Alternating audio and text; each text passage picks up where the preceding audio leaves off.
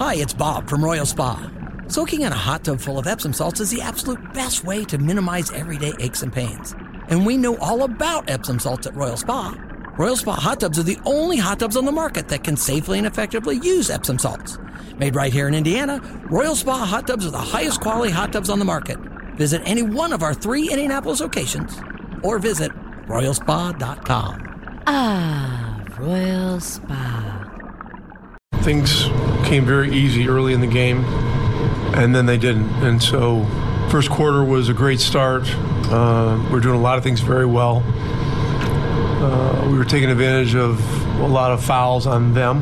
Second quarter we didn't play as well, and really each ensuing quarter we played a little worse. So, and you look at the turnover numbers and points off turnovers, and that tells the whole story. They had 11 turnovers for 8 points. We had 22 for 35 points. So, got to take care of the ball.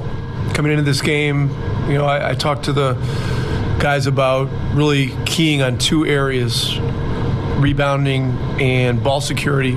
And the rebounding, we did an admirable job. We out-rebounded them, and we're pretty good there. But the ball security was very poor, and we got to work on it, headed into Toronto, which is a team that turns you over. And I choose to focus on all the great things, right, instead of those 4 hiccups that we have. And like I said, it hurts right now, but it should. I mean, we work hard, and winning is hard. And those kids are upset. They're emotional right now.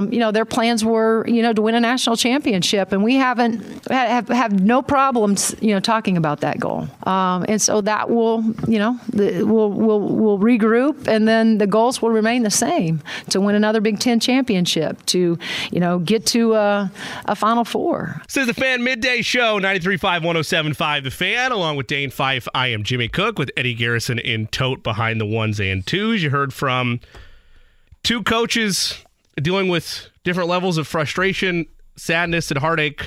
One with games still to be played and a goal still in mind.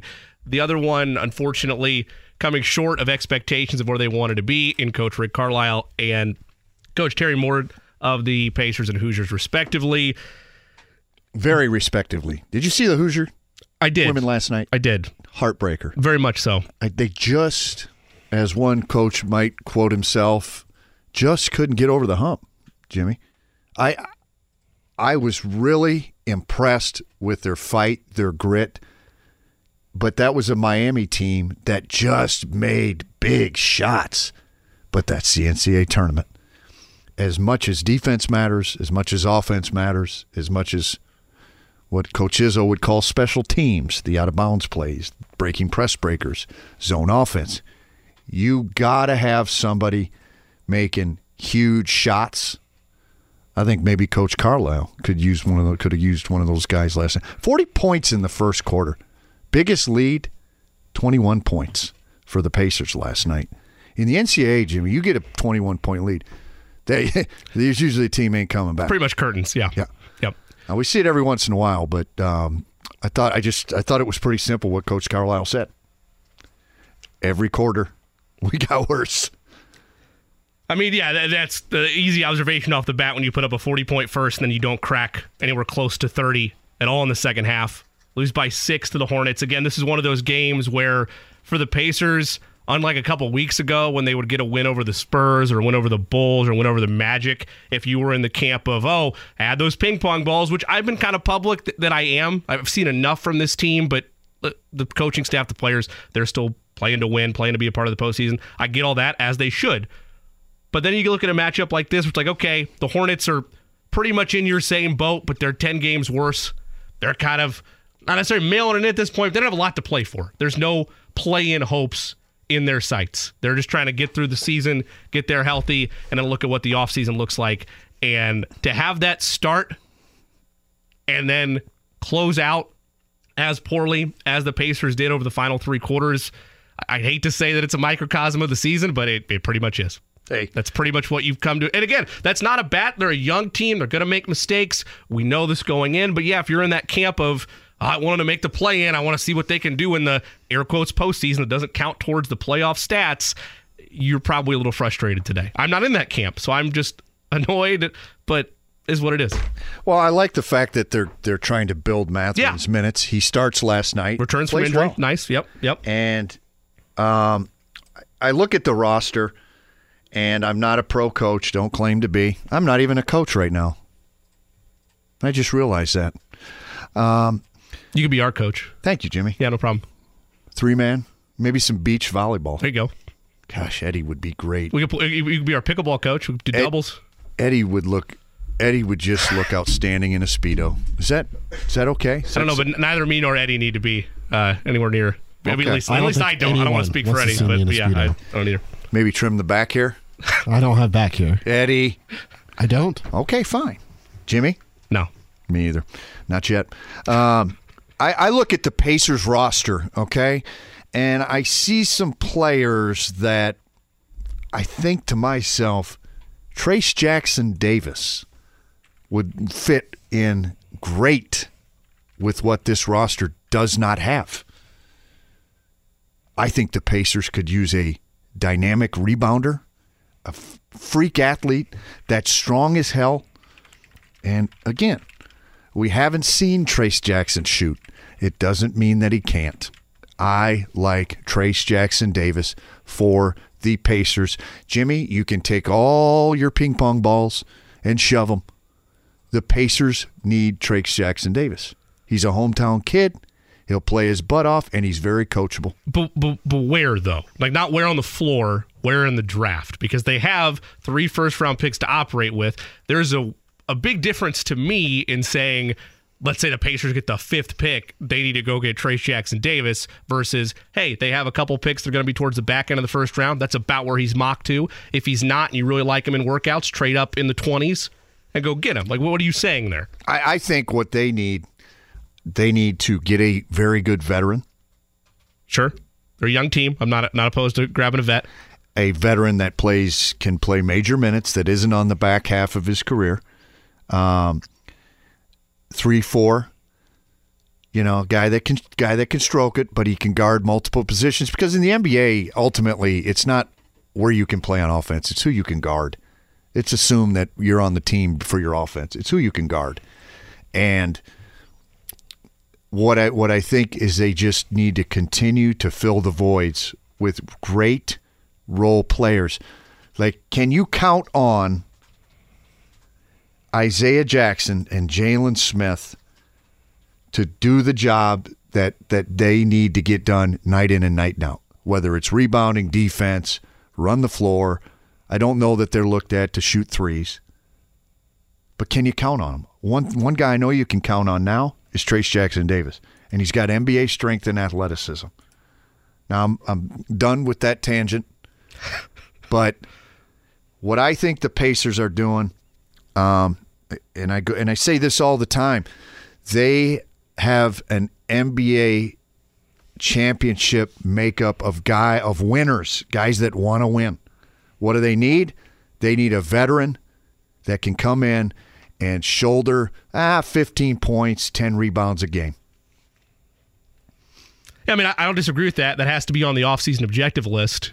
You are going to, and I'm not saying this like that you don't know this, but the audience knows this as well, you're going to have to do something, not do something. You are going to have another top tier, in theory, rookie coming in next year, just based on where you are in the draft. Based on your draft slot. Now, there's no guarantee that they hit it out of the park again like they did with this rookie class. Yep. But I've said it a couple times. I've had a little bit of faith restored with Kevin Pritchard after how well and efficient last year's draft class was, because it was a fair criticism in the years prior to that to say they miss every now and again. There's been a fair amount of head scratchers over the last 3, 4, 5 years prior to last year's draft.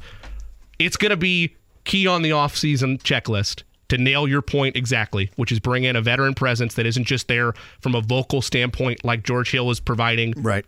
It needs to be a contributor. The veteran maturity. Yes. Yeah. They need a veteran baller. Yep. Okay. They need a veteran baller.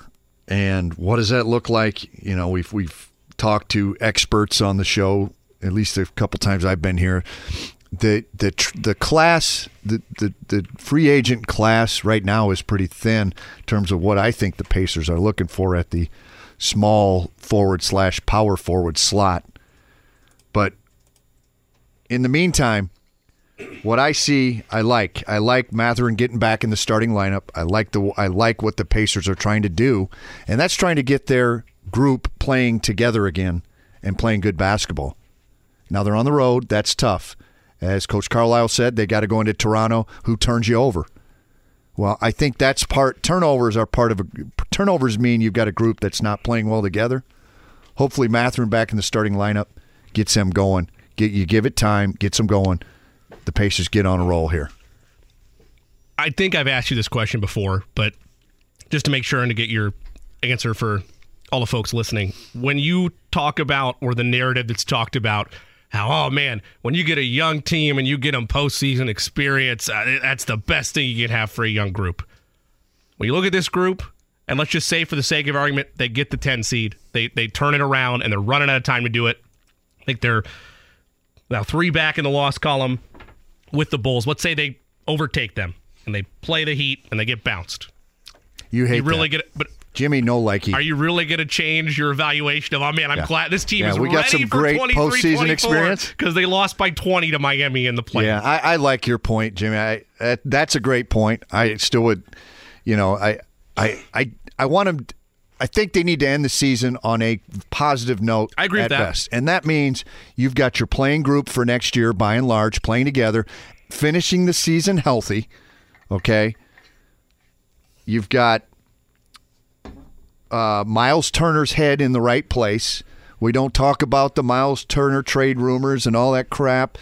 He's not talking like he wants out or is disgruntled. You want to end the season on a positive note. Everybody's healthy and finish on a win, finish with the playing group, the main playing group playing well together. To me, that's as good of a scenario as the one you're talking about, which is play Miami in a play-in and get your butt beat and move along. Switching gears for a second away from the Pacers, because we're going to talk to Don Fischer here at the bottom of the hour. Talking to Don Fischer. Always nice for Fish to take some time with us. Obviously, they were traveling back yesterday, so we weren't able to make it work immediately the day after the loss to Miami, but I want to get his perspective all the same. Zach Osterman of the Indy Star obviously was around media availability in general following Indiana's loss to Miami, and this wasn't a quote that we had yesterday that we brought up yesterday. I want to get your thoughts on it as the coach in the room, but Jim Larrañaga told the media that they made a tweak. Whether or not it happened exactly when he said it did. He said game day. They made a tweak and decided game day we're going to make a change. They exactly. twerked on game day? They did. They made a game day twerk or tweak, depending on which way you want to go I've with seen that. Eddie twerk. After a nice spike on the beach volleyball course, right? Yeah, I am the coach of the twerking beach volleyball team. Well, I whiffed through that. Ooh, yes. Listen to the show, Jimmy. A whiff. That's it. It's a good listener. He whiffed right there. through.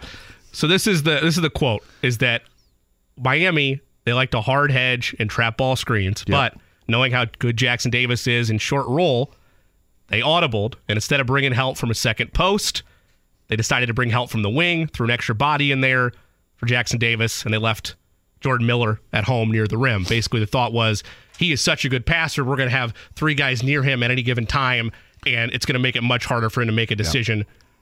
Is that what you saw as that game unfolded? Like, is that an accurate description of how Miami attacked Trace Jackson Davis? And in your mind, something we didn't talk about a ton yesterday, because Trace still had 23, by no means is that loss being pinned on him, but was it a clear-cut coaching decision made by Jim Larrañaga and company that really helped set the tone in that game against Miami in your mind?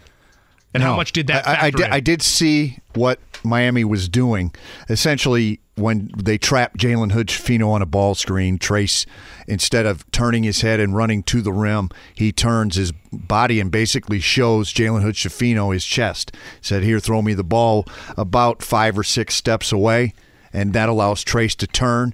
And what you have is now you have a 4 Indiana offenders against 3 Miami defenders. And instead of helping from the guy at the rim, who would usually be Race Thompson or Malik Renew, they helped from the wings.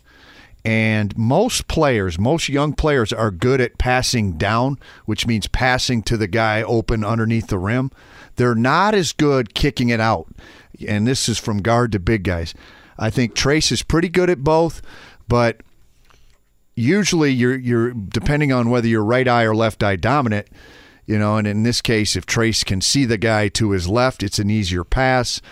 The guy to his right, he doesn't see so much. Miller Kopp's usually on his left when he catches the ball. And Miller Kopp got his traditional 3 shots a game. That's not ideal for a 3-point shooter. I think he got a little more than that. But I guess what I saw is it happened a couple times, the Miami tweak. I don't think it impacted the game as much as maybe the trap impacted the game. I think the trap was more of the issue. Because Indiana's not used to being trapped on a ball screen. There's very few teams in the Big Ten that do trap, and if they do trap, they don't trap well, as indicated by Indiana's the way Jalen Hood-Schifino can dissect a ball screen. Looking now at what results from the end of this season, and you have, by a large margin, have more experience with this than anybody in this room because we aren't a part of it. Everybody's talking about a portal year next year, or at least an emphasis on nailing the transfer portal. You emphasized yesterday there's risk and rewards to that. Sometimes maybe you find a diamond in the rough that fits the system or the offense or defense that you were running as a program. Sometimes maybe you find a hothead or somebody that is disgruntled, that maybe has a personality trait here or two, that if you bring that in, maybe you miss it, and then all of a sudden it's a cancer to your locker room. You're weighing those pros and cons, obviously, but how quickly, as an assistant coach, as a coaching staff, is that on your offensive or off-season checklist? The tournament's still going on. When does that process begin of hitting the ground running within the transfer portal, if that is something that you're doing as a program? If they're not, most programs, if they're not, they should have been observing the portal yesterday. They should have been observing the portal all year. Okay. And the portal officially opened on March 13th, so it's well underway, and kids are able to start visiting here shortly. And I think the best... as a program, you have to determine your need, and then what do you value in that need, in a player. And at Indiana, the hard part about Indiana, and it's a good thing, and it's a double-edged sword, at Indiana, you can't just bring in a good player that's a jerk, that acts like a fool. You can't do it. The Indiana fan base isn't going to allow it. And, so that's probably the tough part. The good news is you're going to have a product on the floor generally that you're proud of, that the players act right, they're helpful to they're good teammates, they're great off the floor. I know that may not hit you perfectly. Well, winning, if you win, it doesn't matter. I think that might be. Is that your thought process, or what? The only winning's no. Win or die. No, I don't care how you act. No.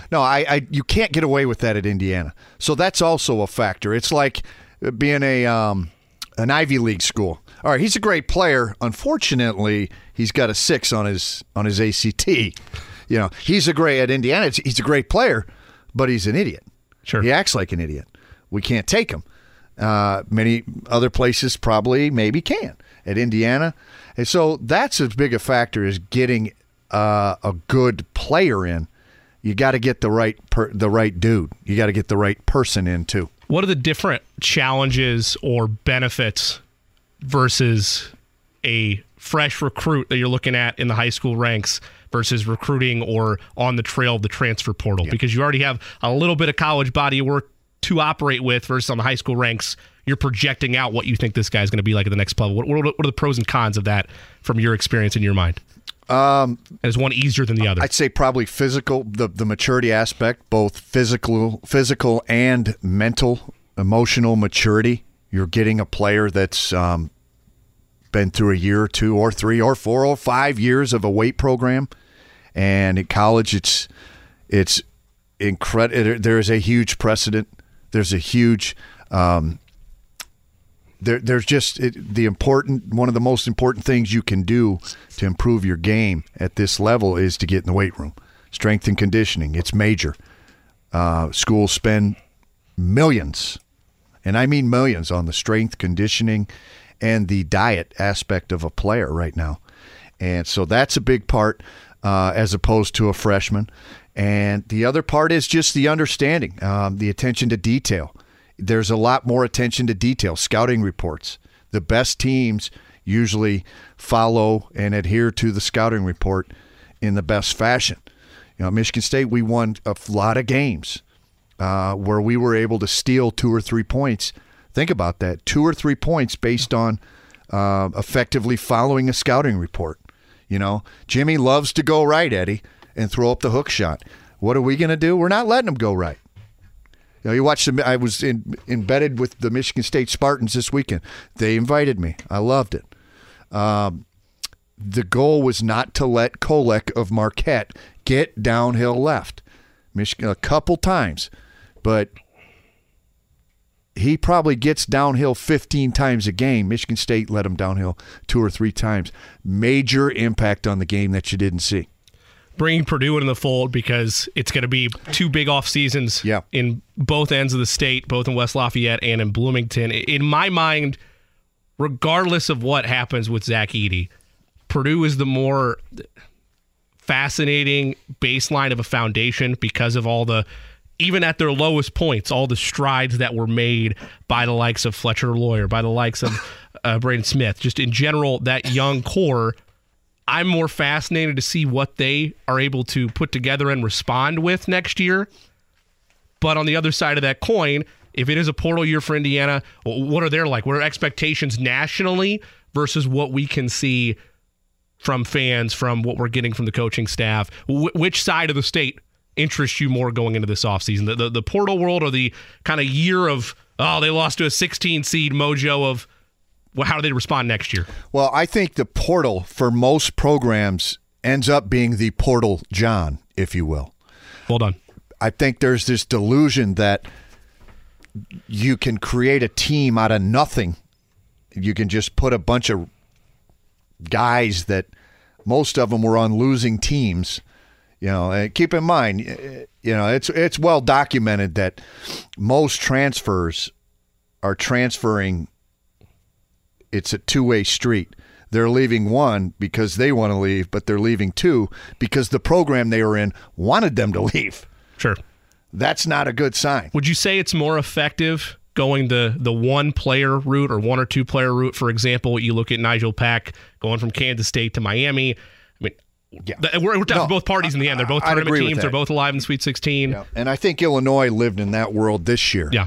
And they got fairly lucky. They made the NCAA tournament. But the problem is the expectations of 1 or 2 guys, those are hard because it's a recruiting process. Right. You're recruiting those guys to, hey, look, you're going to average what you averaged at Jimmy Tech.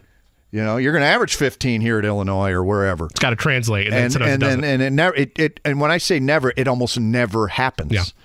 What you averaged at your previous school almost never happens where you average those same numbers. I don't care where you're going.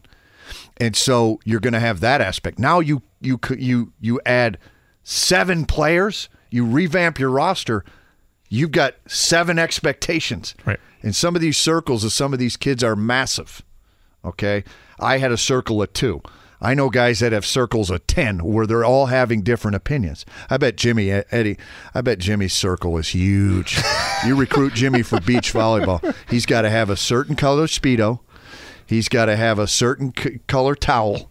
His hair product is probably off the charts. I mean, I just want us to be a team. I'd rather have synergy, want a matching team towel. And it's like, Kentucky and Duke, we used to observe Kentucky and Duke when they decided to go the one and done during the one and done era, the one and done aspect where you have a one and done group of kids, 5 or 6. You got to revamp it every year. Same as the portal. If you go that route, it makes it really stressful and difficult because you have to do it every year if you're going 5 or 6 transfers or one and doneers. Is it fair to say there's less of a stigma, though, around portal kids as it's become more popular, or is it still an area where it's a mixed bag, you don't know where you're getting? I feel like for the longest time not prior to NIL, but as eligibility has opened up a little bit more with the transfer portal, I know a lot of people will say, they're running, they're scared of adversity. I get that, but you also do find situations where it is a guy that maybe isn't happy with the minutes he's getting. And then you got the grad transfer aspect. Right. I think the grad transfer aspect is fair. Grad transfer aspect is especially the Ivy League kids because they're not allowed to go to, they're only allowed 4 years. Right. And so they do the grad transfer. That's all fine and that's okay. I think the issue is the visions of grandeur. We're seeing the success stories. We don't see the failures as much. The failures are the guys getting fired, and there'll probably be 70 jobs open. Now, granted, there's 350, but there'll be 70 jobs open. You're not hearing the failures or the antithesis to the success story, but we got guys transferred that end up without a school. Guy thinking they're going to the Big Ten, and they end up in the small 10, which make me Division III, paying to play basketball. And there's a lot more failures of what we would probably deem a bad decision than there are success stories. Make no mistake about it. That's Dane Fife. I'm Jimmy Cook. We're going to take a quick break. We come back. The voice of the Hoosiers, Don Fischer, joins us. We'll get Don's takeaways from the Hoosiers' loss to Miami in the round of 32, as well as a look ahead to the offseason goals and objectives for the Indiana Hoosiers. More to come. Don Fischer, though, next here on The Fan. Life is full of things to manage. Your work, your family, your plans, and your treatment. Consider Kesimpta, ofatumumab 20 milligram injection. You can take it yourself from the comfort of home. If you're ready for something different, ask your healthcare provider about Kesimpta and check out the details at Kesimpta.com. Brought to you by Novartis Pharmaceuticals Corporation. Welcome back to Dealing Together. First caller? I bought 3 sweaters to get the 4th free. Oh, you got fleeced. Next caller? I traded my old Samsung at AT&T for a new Samsung Galaxy S24 Plus and chose my plan. That's not a bad deal. It is not. Our best smartphone deals. Your choice of plan. Learn how to get the new Samsung Galaxy S24 Plus with Galaxy AI on us with eligible trade-in. AT&T. Connecting changes everything. Offers vary by device. Subject to change. S24 plus 256 gigabyte offer available for a limited time. Terms and restrictions apply. See att.com/Samsung for details. Was born in a small town. Welcome back to the Fan Midday Show. It's Dane Fife. He'll be your lead singer throughout the afternoon. Eddie Garrison on drums. Don lived in a small town. Is that too loud? Sorry, Don. Voice of the Hoosiers, Don Fischer, nice enough to join us.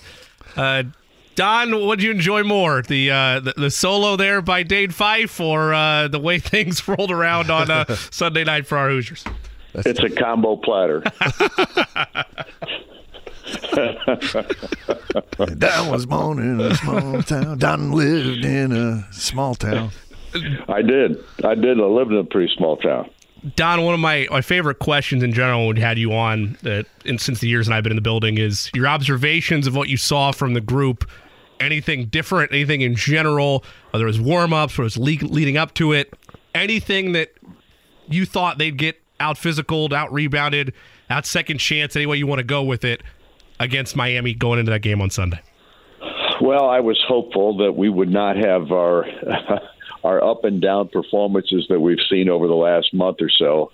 I thought that was probably the most disappointing aspect of it, is that this team hasn't been able to – they did put 2 wins together, leading up to the Big Ten tournament or into the Big Ten tournament. After they won the final regular season game over Michigan, and then they won the first ball game in the Big Ten tournament. But then they fell back again, losing in that semifinal to Penn State.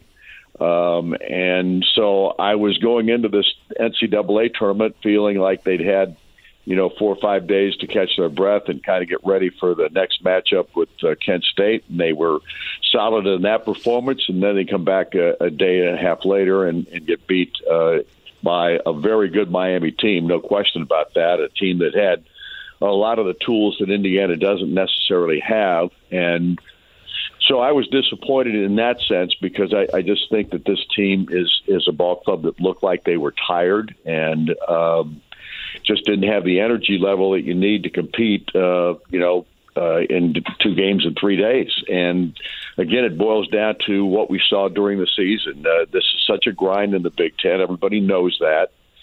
You've got to have your legs if you're going to go into a tournament where you play every other day and even on a day-by-day basis like the Big Ten. And this team wasn't able to come back after a win, after a couple of days, and win again. And so that just indicates to me that they were tired. And I think it just took it out of them. And I think the rest of the Big Ten kind of feels the same way. Except for my Spartans, Fish. I know. Well, give me a chance to finish. I know you're going to interrupt me as best you can, but I'm just telling you that there's only one Big Ten team left after the first and second rounds of this tournament, which has been going on now for the last 3 years. And what's been going on in that regard? 20 games of Big Ten play in a season. Hey, Fish, I know you've seen this story written before. I mean, two of my teams, I think we were one and dones. We got beat by Pepperdine and we got beat by Kent State in the first round when I played. Mm-hmm. And you kind of alluded to it. Did you see the other night's game, Indiana against Miami? Did you see that as a matchup issue going into the game? And then I guess ultimately, was it a major matchup issue that aside from the tiredness, X's and O's standpoint, did you see it as a matchup problem? Yeah, because I don't think Indiana has the same kind of athletes, that Miami has. They're a smaller team, very quick, very athletic, obviously a group of guys that play well together. The big guy inside for Miami is not a big guy. He is big in the sense of 250, but at 6'7", he is a strong, well-packed 250 pounds that was just so energetic on the floor. And with 17 rebounds to his credit in this ball game, it tells you that Indiana had to have other people rebounding, because one of the problems Indiana had in this game is the straight line drives to the basket that were allowed so often. And then on top of that, then the other bigs are coming in to help the guys that are supposed to be rebounding. They're out of position to rebound. Right. Yep. So when you look at it, it was a matchup problem. There's no question, because Miami was not a big team by any stretch of the imagination, and yet their athleticism and their quickness and their ability to shoot the basketball from outside caused all kinds of problems. Don, what was going through your mind, or what was going through the broadcast booth when they closed the first half the way they do and followed up with a nice open to start the second, roughly a 13-0 run in there between end of first half to start a second half? What was your thought there? And then were you caught off guard or surprised the way Miami punched back with a 16-2 run of their own to kind of put that out of reach? I wasn't surprised by it because, again, and I get it, I think the fatigue factor figures in, but I wasn't surprised that Indiana kind of closed the gap at halftime and were able to start out so well in the second half. And you kind of thought, man, they get this 3-point lead all of a sudden, and you think they're back in it. They're going to take control of this basketball game. But they just didn't have the juice, in my opinion. And like I said before, I think that's the biggest factor to me in watching the Big Ten and these ball games going forward is the fact that all these teams are going through that grinder that you have in Big Ten play, and I think it wears on them. I really do. Fish, did you watch the Boilermakers? I did not watch hardly any of that ball game. I did see just a bit of it. Well, talking about the Big Ten, there's plenty of thought that think along the lines that you do of the fatigue. But what about the makeup of the league? I think what Michigan State's always done well, Tom Izzo talks about this all the time, is he wants to play every year a team in each of the Power 5, we'll say Power 6, the other 5 leagues, the power of the Power 6 in basketball. And he does that because he wants to get a feel for how different leagues play. And not only does he does that for the year at hand, but he does that to get a gauge into how to formulate his own roster. And do you kind of see my point on that? Yeah, I do. I have always thought it does not. I mean, sure, it's going to hurt you if you go into a non-conference portion of your schedule and you get beat 2 or 3 or 4 times by lesser teams. But if you schedule those ball games so that you can learn about your basketball team and learn what you need to do, I don't think that because here's the thing. You have to be your best when you go into the NCAA tournament, right? I mean, you have to be. Yep. If you're not at your best, you haven't got a chance. to do that, you have to know exactly what you're going up against, and you never do once you go into the NCAA tournament unless you've done that or have some feel for it based on what you've seen throughout the season. And that's what non-conference play is all about. Yeah. So it's just smart. I know Tom says I'm the dumbest guy in the world for scheduling this type of schedule, all that kind of stuff. And he is on that from that aspect, yes. It looks great on the front end, Fish, but on the back end, and you see those L's piled up. What the heck is he thinking? I know, but at the same time, where do you want to be your best? That's right, and there is a tough position to be in because you've got to do well in your conference in order even to make the NCAA tournament. But that stated, you build your team for March as well. That's right, and what's the ultimate goal? It's to win a national championship, and that's not to say that Michigan State's going to win a national championship this year, but they're the only team left with a chance at doing it. So there you go. Well, that's a great segue, Don. If you don't think Michigan State's going to win the national championship, then who the heck do you think is?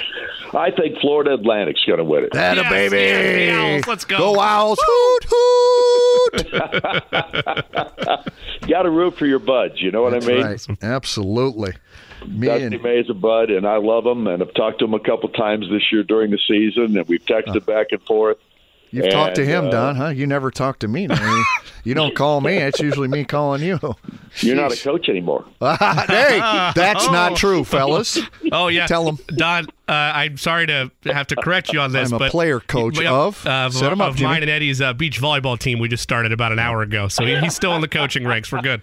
We're in Speedos. We are not allowed to tan or spray tan. 50 to 100 sunblock. Got a qualifier up in Indiana Beach later this month. We need a sponsor, Fish. You looking to sponsor? Well, Dane, I might sponsor a team that's coached by you if you are getting back into the business. You know how that goes. Hey, I'm in the men's beach volleyball business.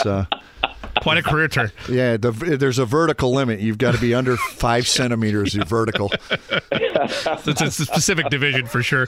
Don Fischer, so you're saying that I could play? Yes, you could. Indeed. No, you're too tan.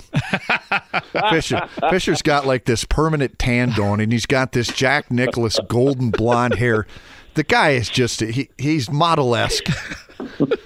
Just wish he'd show up when I ask him to play. There it is. God, he blew it. I have my bingo card ready to go. One of the great. Hey, you could sub your brother in. I played with Fish and his brother one year, and his brother smacked a hole in one. We were at French Lick. We were at the Pete Dye course. That's true. His brother knocked in a hole in one. Man. Dave Fischer, the real Fischer. Yeah, the real Fischer. Exactly. Don, last question I had on my end. Trace Jackson Davis likely plays his last basketball game as a Hoosier. When you look back at his career, I'm not going to ask you to rank him, but what will you remember the most? What's your most fond memory of his tenure as an Indiana Hoosier? His senior year, and I'll tell you why. He battled his guts out the entire season. He wanted to win a Big Ten title. He wanted to win an NCAA championship, and he talked about it all year long, and I thought he became the leader that we all thought he was and could be. He became the best player on this basketball team. In my opinion, he just played tremendous basketball. He grew so much as a player through his first 3 years, and then that all consummated into his senior season, which I think that's what it's supposed to happen. You're supposed to go to college for 4 years and play basketball and become the best that you could be in that final season. And that, to me, is the most the thing that I'll remember most about Trace Jackson Davis was he got better every year in every way, not just as a player, but as a person. That's well stated, Fish. Post game, ride home. What was the feeling coming home? Was it obviously not looking for anything juicy, but I just, the togetherness, that kind of wrapping up the season, the plane ride home. What was the kind of the aura, the feelings on the plane and bus rides and all those things post game? Well, I really literally could walk back to the arena or back to our hotel after the ball game, and I got back to the hotel. Myself and Eric and our group got back to the hotel literally probably about 30 minutes about 45 minutes after the game because we had to wrap up everything. And I walked in the lobby, and, of course, everybody's waiting to greet the team when they come back, and that took forever. I don't know why it took as long as it did. I know they have press conferences, all that kind of thing. But sure, that Albany traffic was just a zoo. Yeah, exactly. But it was – and it just took forever to get them back there. And then, of course, a lot of people just, fade away after a certain amount of time because you wonder when they are going to come back. When they finally got back there, you could tell that the players, were being, was clapping and all that kind of stuff and that kind of thing. So to be honest with you, I couldn't tell what the mood was. I know the players were responding to family members and that kind of thing, which you would expect.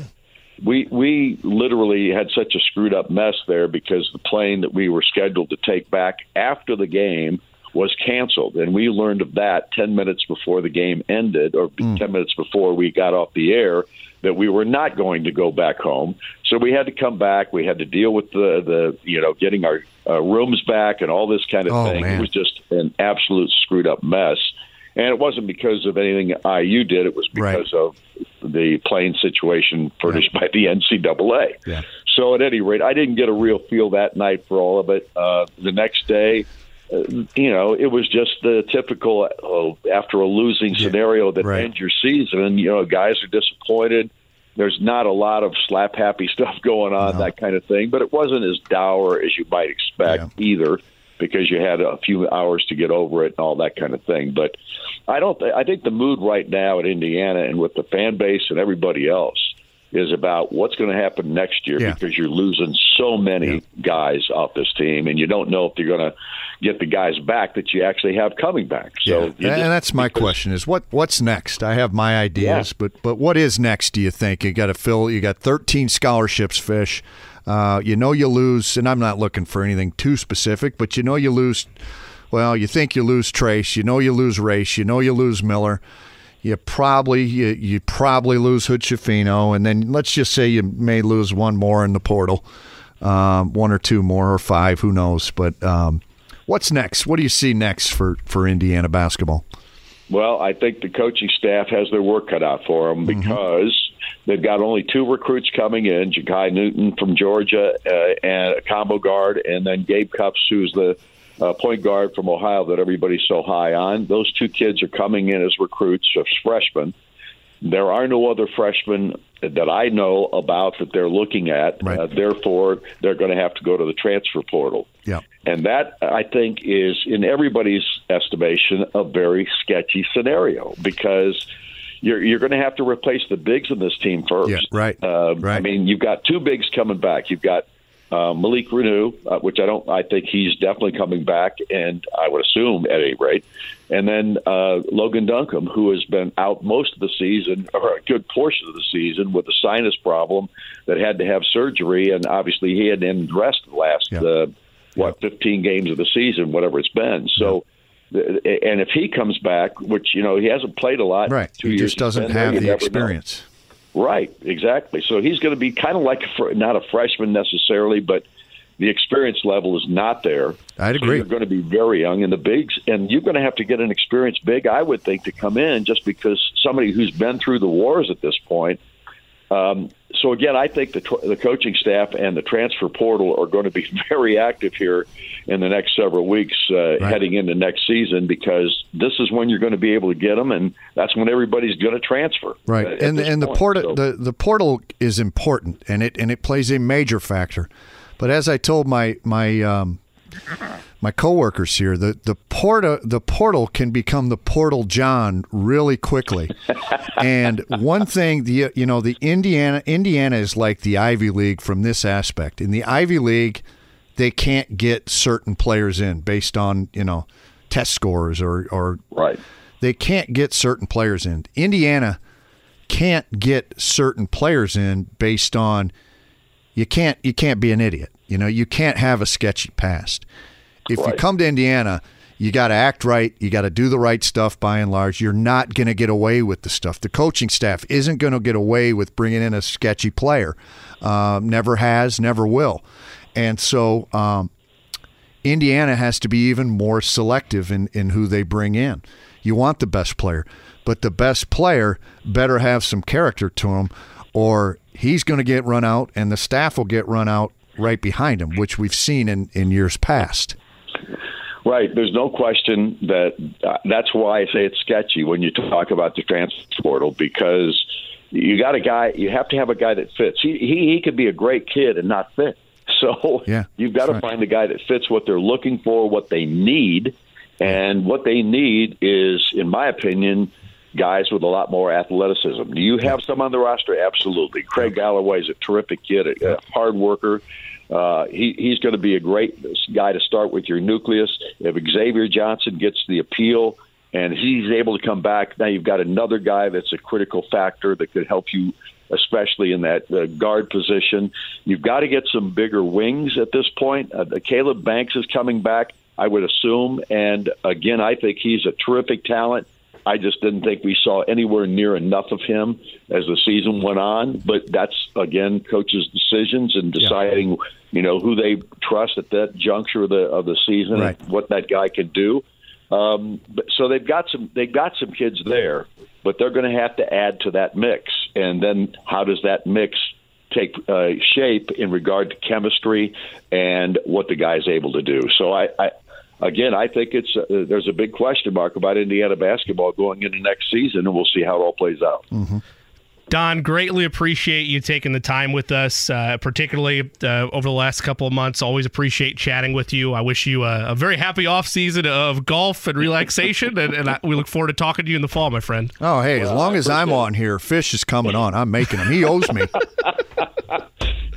Jimmy, thank you so much for having me this year. I really appreciate it. And Dane. Hey, he was so scared to say any of our names the whole interview. I could tell. I did not call you Doc one time. He stuck the landing, and he'll see you on the first tee. Oh, no, he won't. He's not playing with me. Thank you, Don. See you, Fish.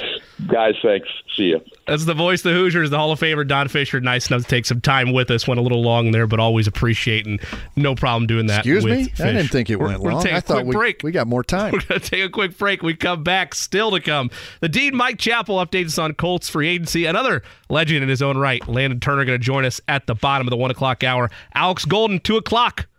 Back after this on The Fan. Life is full of things to manage. Your work, your family, your plans, and your treatment. Consider Kesimpta, ofatumumab 20 milligram injection. You can take it yourself from the comfort of home. If you're ready for something different, ask your healthcare provider about Kesimpta and check out the details at kesimpta.com. Brought to you by Novartis Pharmaceuticals Corporation. Welcome back to Dealing Together. First caller? I bought 3 sweaters to get the 4th free. Oh, you got fleeced. Next caller. I traded my old Samsung at AT&T for a new Samsung Galaxy S24 Plus and chose my plan. That's not a bad deal. It is not. Our best smartphone deals. Your choice of plan. Learn how to get the new Samsung Galaxy S24 Plus with Galaxy AI on us with eligible trade-in. AT&T. Connecting changes everything. Offers vary by device. Subject to change. S24 plus 256 gigabyte offer available for a limited time. Terms and restrictions apply. See att.com/Samsung for details. Never thought that I'd be disappointed. Hear a little Will Smith coming out of a rejoiner, but considering what the city of Miami, state of Florida has done to Indiana, both men's and women's basketball, back-to-back nights, not a big smile on my face hearing that, Eddie Garrison. Yeah, I know, and there's a reason why you don't hear Dane 5. It's because he's getting a snack. He's got his peanuts. I don't know. There he is, of course. The legend himself. There he is. Hey, boys, I'm back. I've got my grandma's mini sandwich creams. Well done. They look good, taste good. I'm on a diet, but I'm going to take a break for about 10 minutes. I've heard that break before. for my diet. Hey, Don was good, wasn't he, fellas? Awesome.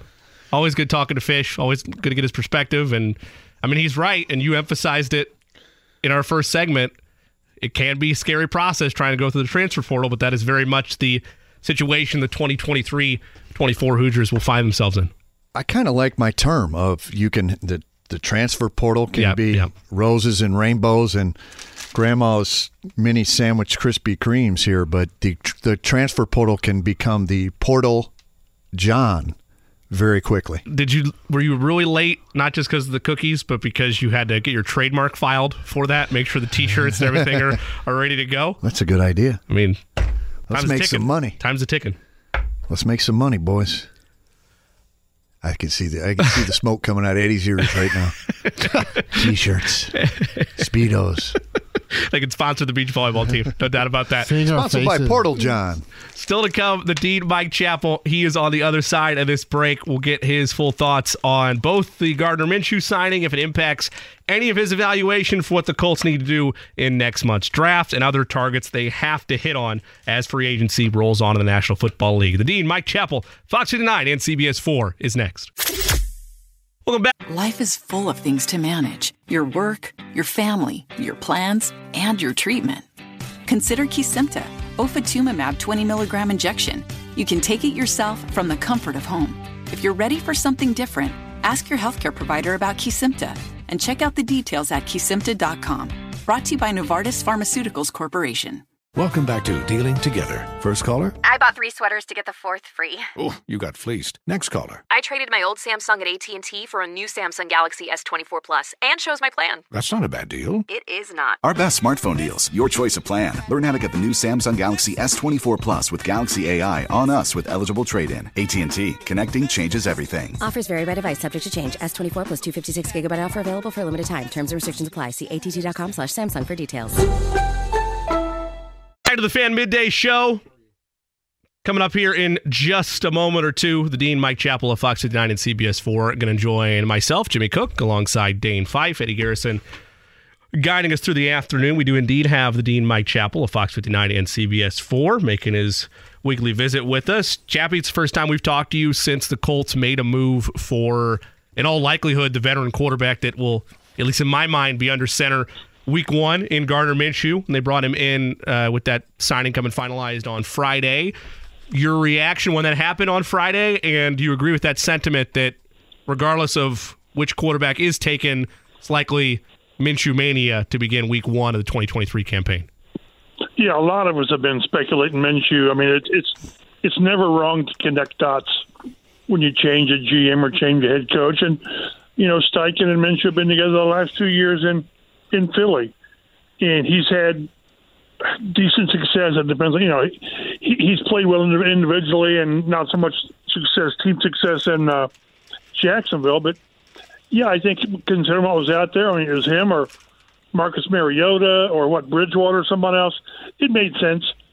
And I thought whoever, whether they stayed at 4, went to 3, went to 1 when they could, they were still going to have to sign a veteran. And this guy made sense from the get-go, the money reasonable. So this is one a lot of us expected, and for a change, we were right. Chap, when you look at comments made yesterday by, I'm going away from the Colts for a second, by Panthers head coach Frank Reich, and there was some speculation, which everybody's kind of creating content, I get it around this time of year in the NFL, of what they're going to do. People cited the 49ers draft when they ended up taking Trey Lance, and there was, you know, concern or questions about who exactly they were going to draft, and eventually they have their mindset on Trey Lance as their selection. When you look at the Panthers, who ultimately were the team that, whether you want to say jumped ahead of the Colts or not, they wind up going for that first overall pick from the Bears, something the Colts didn't do. In your mind, when you look at that roster, is it a slam dunk they're going to go Stroud or Young, or would it surprise you at all if they wind up really liking the billables or the growth potential of a Richardson or Levis? Good question. I just think that they don't move that far up. Yeah. And say, maybe we can get a project. Right. You can stay at 9 and maybe get a project. You can go from 9 to 5 and get that. I just don't think you do what they did, how bold they were without, you know, being committed to getting the guy. And in my mind, no one knew who it was. I think I saw the owner said, well, we have multiple choices. Well, sure you do. But you moved to, it would have been the same if the Colts had moved to 1. You moved to 1 because there's a guy. There's one guy that separated himself in your mind, and that's why it's worth going up and getting him. You know, I saw where people are saying the Colts didn't do enough. We don't know what the Colts did. How serious were they? It's very, very possible that Chris Ballard and Steichen look at these 4 quarterbacks and say, yeah, okay, they're pretty good, but I'm not betting my future on it. Now, they may think that one of these guys is that good, but looking at what Carolina gave up, because they came so far from 9, I just don't see how the Colts could have matched or approach that? Would they have given up Michael Pittman? I know the sentiment is if you believe that quarterback is that guy, it doesn't matter what the cost is. I understand that, and I agree to a point. But at the same time, if you're going to build around a young quarterback, don't gut your offense around him. They did that in 1990 with Jeff George, gave up Chris Hinton and Andre Rison and more. Yeah, it probably wouldn't have worked anyway back then, but they didn't help it. So, yeah, I think Carolina knows exactly what they're going to do. You don't do that without that. And the question now is, do the Colts stand forward or they try to go to 3? Mike, you take Steichen out of it, the hiring of Steichen, firing of Reich, and that the whole coach drama out of it. Is it still too soon? Or what can the Colts fans, Colts Nation, people that root for the Colts, what can they hang their hat on right now to give them hope as you look at the free agency market? You look at all the talking heads around them, around the NFL. What can Colts fans hang their hat on? I know what we can do as Lions fans. We just continue to make moves. But right. When I look at the Colts, and granted I don't follow them as should, but I don't follow them as much as I do the Lions. What gives Colts fans hope? The 4th pick. I mean, all that they've done in free agency, and they've done some good moves. They really have. Now they still need a right guard, and now with Paris Campbell gone, they need a receiver. They probably needed a receiver anyway, but now even more so. But if they don't get quarterback right, what's the matter? I mean, anyone really expects Gardner Minshew to be your long-term quarterback? Well, no. So the hope is that you're going to get a guy, whether it's Richardson, whether it's Will Levis, and the team, and Ballard is convinced that this guy has the potential to take you somewhere over the next 4 to 6 years. You're not going to get Joe Burrow or Josh Allen or Mahomes at all. You're just not. And, this isn't Andrew Luck or Peyton Manning. But you don't have, as much as you want that guy, they're so rare, which is, right. Again, that's what complicates the attitude around here is everybody sees these young, vibrant quarterbacks in the AFC, and they say, hey, we want one of those. Well, right. It's rare, and then you've got to be in position when the time comes. Maybe this is the absolute imperfect storm, and the Colts are at 4, even if they want to go to 1, and they didn't believe these quarterbacks were that good. That would really suck. But if management can give the fans and the team a quarterback that you say, in a year, this guy's going to be pretty good. I think next year is going to be tough sledding. Minshew may be good enough to keep him afloat in games, but for the long term, it's. And I've said this from the start. As much as I like Shane Steichen's hiring, I do. If you don't get the quarterback right, it doesn't matter. It just doesn't work long term. So hopefully there's a guy there at 4 or 3 if they want to move up that they can that Ryan that these guys can build their future on, because if they get it wrong, a lot of guys won't be here in 3 years. Yeah. How often does the quarterback in waiting scenario work? Probably not very. It did for Kansas City with Alex Smith, didn't it? Yep. It did. Yeah, it did. I tell you, it did back in the day with Dante Culpepper in Minnesota. They brought Jeff George in, and as Jeff George's luck in his career, he had a really good year. And then they went to Culpepper. It works. It works. Now, again, to say that it works, you're saying to be competitive. I think it'd be crazy to think this team with Minshew would be a challenger in the AFC South. I think they would be competitive. I really do. But the whole goal is to be competitive and not be 3 and whatever it is now, the new math, 14, and say, well, boy, in 2024 we're going to be pretty good. That might turn the fan base off, but be competitive. Maybe get the rookie quarterback some work. Maybe late in the season you really kind of see what you've got.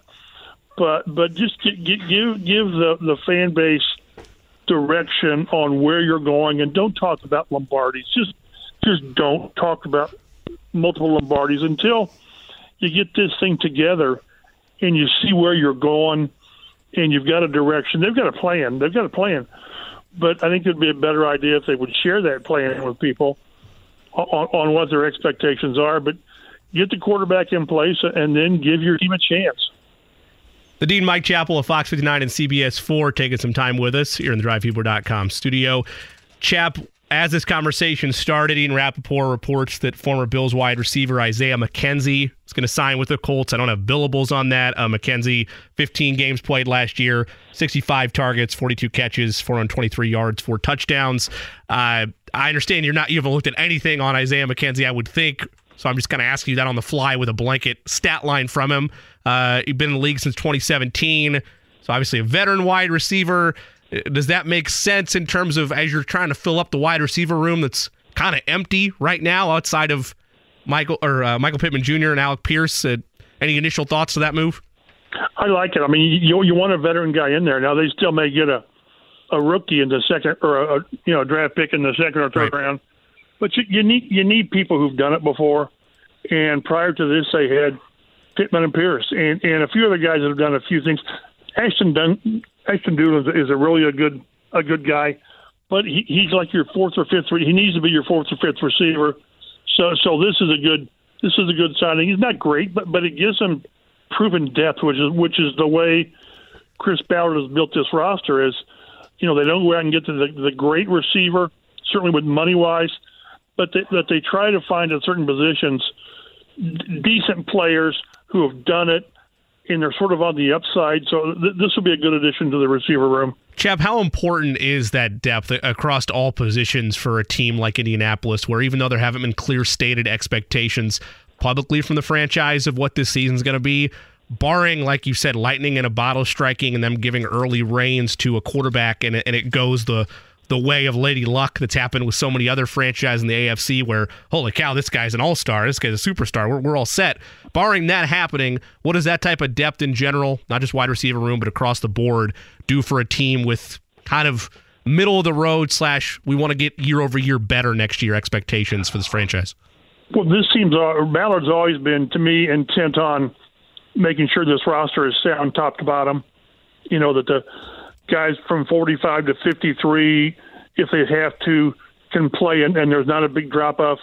And he's done a good job. But, I mean, look at Zaire Franklin, a seventh-round pick, gets a second contract, and E.J. Speed and all these guys. And you need those guys. But the league is more about the 5 or 6 difference makers. Yeah. Whether it's the quarterback, obviously, pass rusher, and the receiver that just keeps defensive coordinators awake at night. So they've got to find a way to kind of tap into both. I think in the last several years, top to bottom, the roster has been pretty good. Now if you get a bunch of injuries at one spot, whether it's receiver or tackle, well, you can only have so many who've played and can do it. But just don't have any glaring weaknesses right now. They're really thin at corner. Safety, they could use help. But you try to have as many guys, the mid-level players. Role players. Yeah, role players, yes. And maybe you put Minshew in that group as well.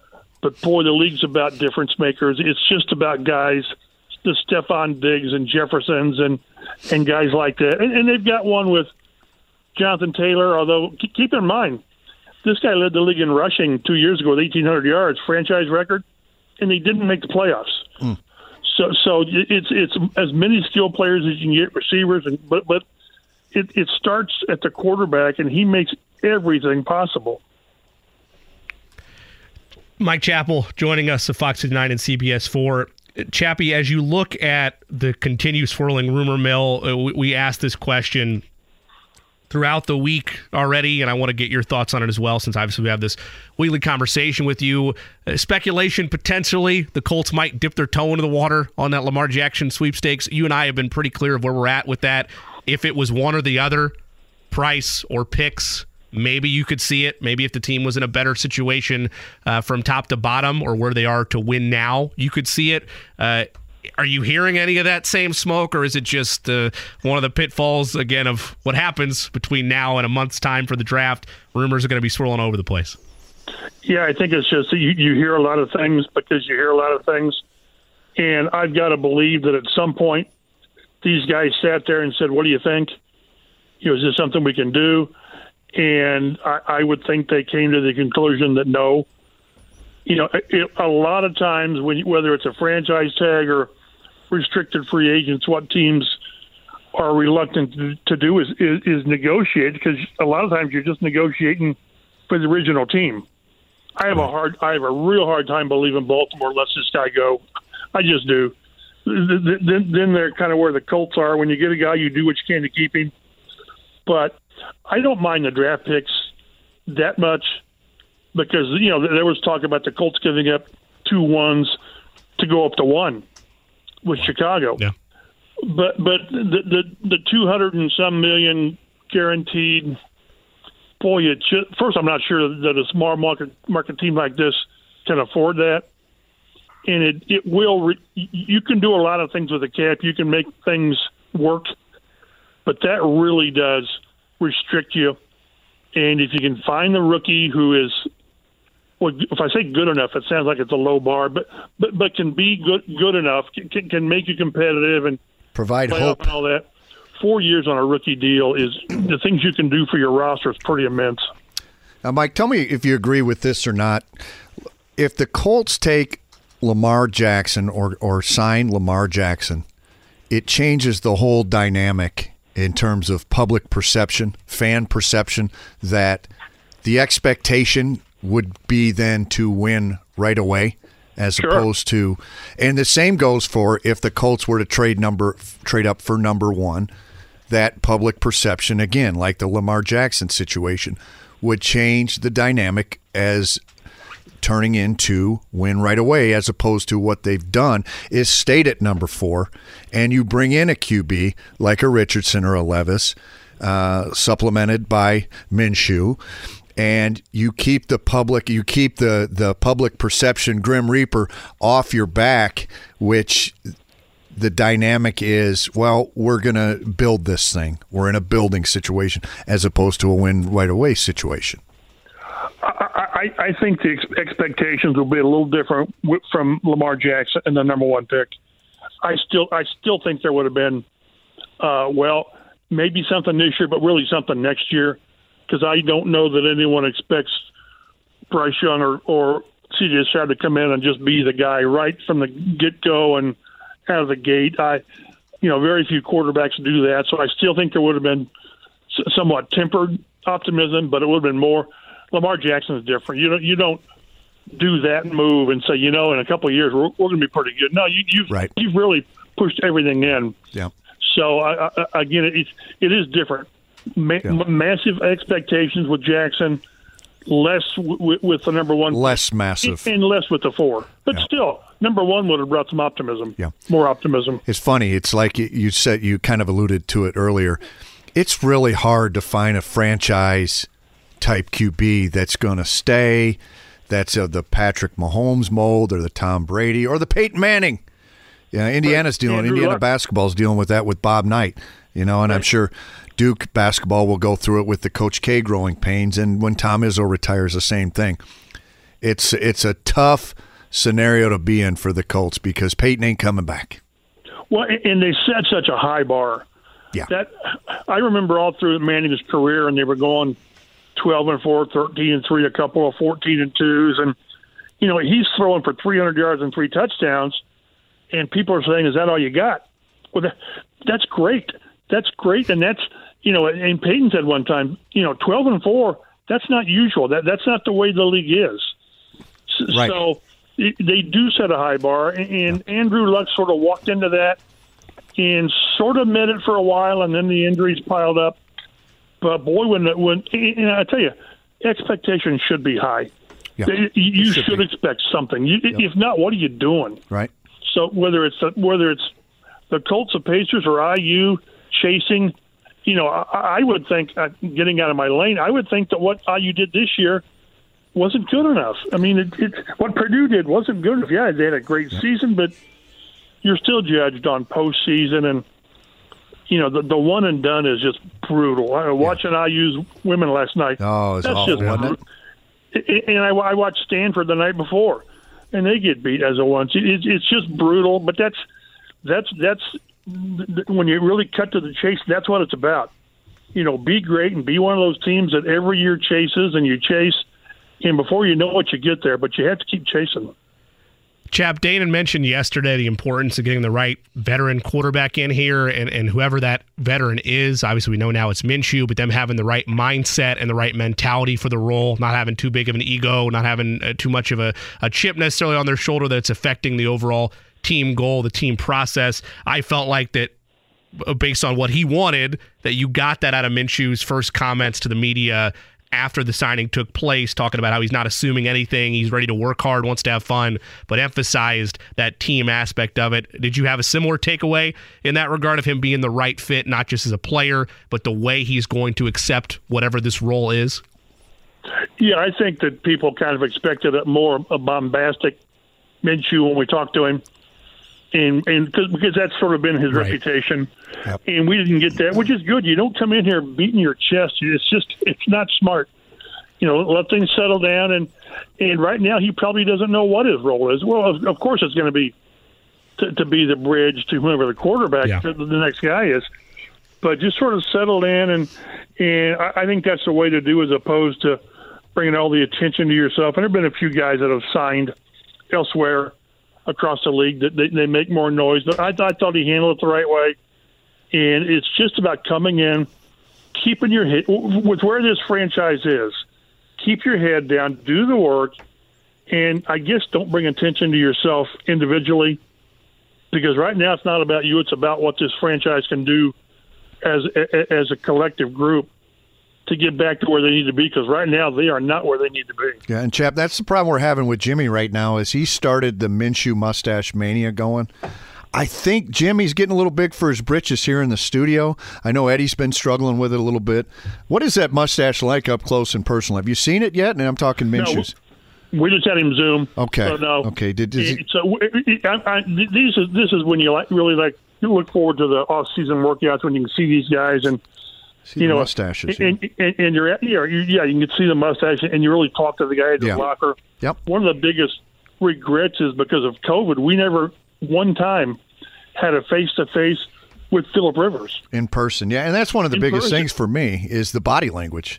Unless you're getting a full frontal zoom, but you don't get that. The body language for me, you can tell a lot about a person, and you make that. That's a great point, Mike. Yeah, because again, it's just different when you can stand in the locker and the horde is around him, and then they leave, and then guys that are there all the time, we kind of stand around and just like people from San Diego used to tell us, he would stand there for like 20 minutes and talk. Yeah. And that's what you want. That's what you want. You want information and what makes them tick and what are they thinking. Yeah. And too often with the way things are now, it's that drive-by interview that you just don't get much meat on the bone. And you can get a couple things off the record. You can shoot the beep, and that's where you get a lot of the beef of what you need to do your job. No question. It's all about what can you get that he may not say with the cameras going, and that's the kind of stuff you want. Yep. Chap, last question on my end. The running joke around town over the last year or two has been all the losing that's gone on amongst a number of different franchises. Everybody's worn that hat at some point or another. You look at a stretch of Purdue losing to Fairleigh Dickinson, second team ever to lose to a 16. Look at IU underperforming against Miami, and then IU getting their heart broken against Miami. Does that take the cake, so to speak, in terms of this stretch for Indiana sports? Yeah, people sometimes indicate that sports is blown up too much and we make too much out of it. But on the flip side, when you're winning, it's just different. There's a different vibe, and when you lose, that's why it's fun to watch what the Pacers are doing, because they're fun to watch and they're right there on the cusp of whatever the hell the play-in thing is. But you see something there. But when you're losing, and that's why I thought after IU lost to Miami with the men, that the women would kind of sort of pick us back up. Yeah, and it didn't happen, and it's just different in the community. We found that around Beech Grove last year when they won the state. Yeah, it's just different. There's a more of a bounce in your step, and when you lose, it's just not the same. Well, hey, the one thing that you can hang your hat on now is there's a men's beach volleyball team that's just been forwarded. It's a 3-man team. I'm a player coach, and we are looking for a sponsor for the back of Jimmy's Speedo. But it's going to be Indianapolis-based, and another sport, another team, another Indiana local-based team that you can hang your hat on. Well, we've got a nice here in Beech Grove. We got a nice, beach sand volleyball court, so you guys can come down here and work out. And a practice facility. We are looking for a practice, someplace to work out, stretch. We do yoga. We like to do yoga in the morning in the sun. That's a good idea. We'll have to get a hold of the people in Beech Grove that help us with a practice facility, Jimmy. We're always here to help. Appreciate that, chap. We'll talk to you next week. Jimmy and a Speedo coming right up. Man, no one needs that. That is hot. No one needs that in their life. Dean, Mike Chappell, Fox 9 and CBS 4. I like the audacity, by the way, of you, even jokingly, to say that I'm getting too big for my britches over here when no more than a segment ago you were at the vending machine grabbing cookies. Me and Eddie had to pick up the slack. Ooh. Hey, you need someone up at the net for our beach volleyball team. I'm trying to beef up. There's going to be some collisions. These grandma's sandwich creams, they're going down easy. I'm getting big for the net. I'm getting big for the trenches because I know you two aren't going to battle with me in the trench. You don't want to get your Speedos all wrinkled. No. It costs a lot of money to get that clean after a hard day's work, for sure. Stayed Fife. I'm Jimmy Cook. We're going to take a quick break. We come back. The IU legend himself, Landon Turner, going to join us. LT, a bad dude. Looking forward to that conversation here on The Fan. Welcome back to Life is full of things to manage. Your work, your family, your plans, and your treatment. Consider Kesimpta, ofatumumab 20 milligram injection. You can take it yourself from the comfort of home. If you're ready for something different, ask your healthcare provider about Kesimpta and check out the details at kesimpta.com. Brought to you by Novartis Pharmaceuticals Corporation. Welcome back to Dealing Together. First caller? I bought 3 sweaters to get the 4th free. Oh, you got fleeced. Next caller? I traded my old Samsung at AT&T for a new Samsung Galaxy S24 Plus and chose my plan. That's not a bad deal. It is not. Our best smartphone deals. Your choice of plan. Learn how to get the new Samsung Galaxy S24 Plus with Galaxy AI on us with eligible trade-in. AT&T. Connecting changes everything. Offers vary by device. Subject to change. S24 plus 256 gigabyte offer available for a limited time. Terms and restrictions apply. See att.com/Samsung for details. Midday show, along with Dane Fife. I'm Jimmy Cook. Eddie Garrison behind the ones and twos. Landon Turner going to join us here in just a moment. Get his thoughts on state of Indiana basketball, their performance in the NCAA tournament, and the outlook for, as we've talked about a number of times over the last couple of days, Dane, that'll be a heavy task for the Hoosiers that becomes basically a portal year effectively as they put together a roster for the 23-24 campaign. Also want to, if we have time, sprinkle in a little bit of Hoosier hysteria, the other end of it, which is the high school level, with this boys basketball state tournaments taking place this weekend. Want to get just, in general, a trip down memory lane over at Arsenal Tech back in the day for Landon Turner. Looking forward to sprinkling that in there as well. My former player, John Peckinpah, head coach of the Kokomo Wildcats. In the state final. Taking on Ben Davis in the 4A final. Going to be a great one. Coach Don Carlisle. That's going to be a great game. Jimmy, can you give me a good seat? I know we talked about the ego that I have, but you've severely underestimated or overestimated my pull that you think I have. No, but I'll be there. Are you gonna make an appearance? You gonna be able to make it down? If I can get a good seat. Yeah. Okay. It's all for that. Well, I've got a reputation. I know you gotta precede you. Want to make sure that we're able to keep those bases covered. Yeah. Joining us now is Indiana legend himself, Landon Turner. Nice enough to take some time with us. Landon, how are you today? Man, I'm doing great, Jimmy. How you doing, man? I'm doing great. Better now that I'm here for you. LT. You over there with my boy Dane. That's What's right, up, baby. Dane? What up, LT?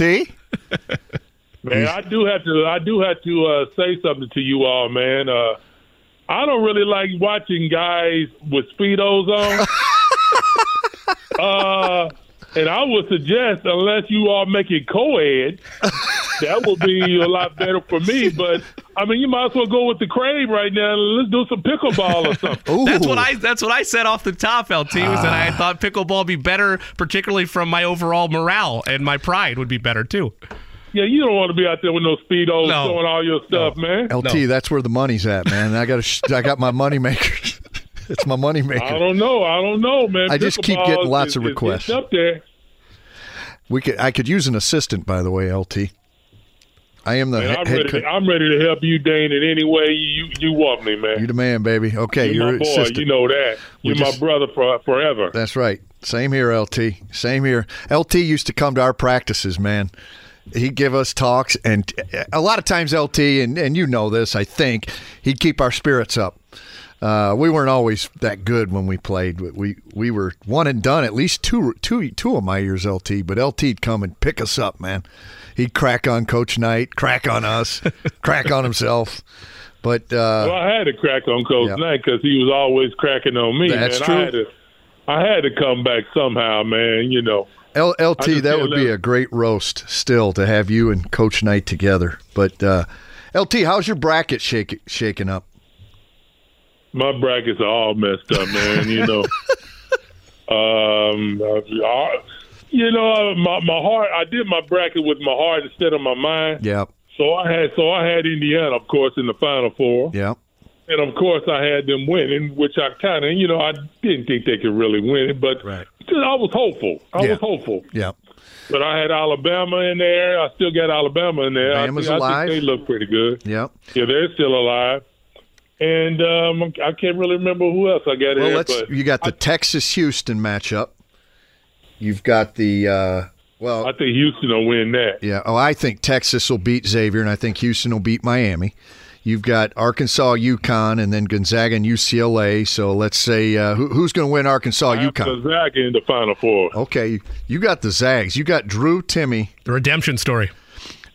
LT, 1981 national champions. Yes, sir. Do any of these teams hold a candle to the 1981 national champions? Man, I think at this particular time, I think we still have the record of the most points we beat our opponents by. I think we averaged like 23 points over our opponents throughout the tournament. I think that's still a record. Yeah, in the tournament, I think that's still a record. Jeez. I think with the guard like Isaiah. I mean, our guards were just awesome. Randy and Isaiah. I mean, I think they're the two of the best in history, man. I mean, yeah, they were awesome, man. So I'm thinking, and then Ray and Ted. Give yourself a little credit, LT. I that game, just watching those games, man. Give yourself a little credit. You know what? I need to get some reparations for. I'm the one that really kind of brought back the jump hook. Yep. Did you really? And now everyone is shooting a jump hook. LT. No one was shooting it when I was playing. LT deserves at least some credit, and in the credit of dollar signs. I'd agree with that. There's not a lot that I don't disagree with when LT speaks. Because I can't remember if it was in the LSU game or the North Carolina game. Al McGuire was the announcer, and I shot a jump hook. And I think it was on Sam Perkins. I shot and Al McGuire said, "I haven't seen that shot since George Mikan." How far back is George Mikan? I think he was the 50s. Yes, it was in the 50s. So, but now when I watch, I mean everybody is shooting a jump hook. Everybody. And I remember when I went back after I got hurt, I went to some practices, and I heard Coach Gene Davis. He was like, I think he was telling Uwe. He was like, shoot a jump hook, shoot a jump hook. I was like, damn, they never told me to shoot a jump hook. It was just something that I just automatically did. That's right. They didn't need to. They wanted me to, Coach was trying to teach me to shoot a hook shot like Ken Benson, like more of a sky hook.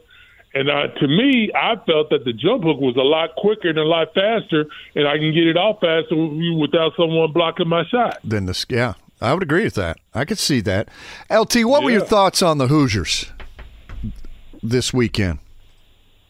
I had hope, but I was they were too roller coastery for me. I mean, they play a great game, and then the next game it seemed like they just didn't have the same intensity.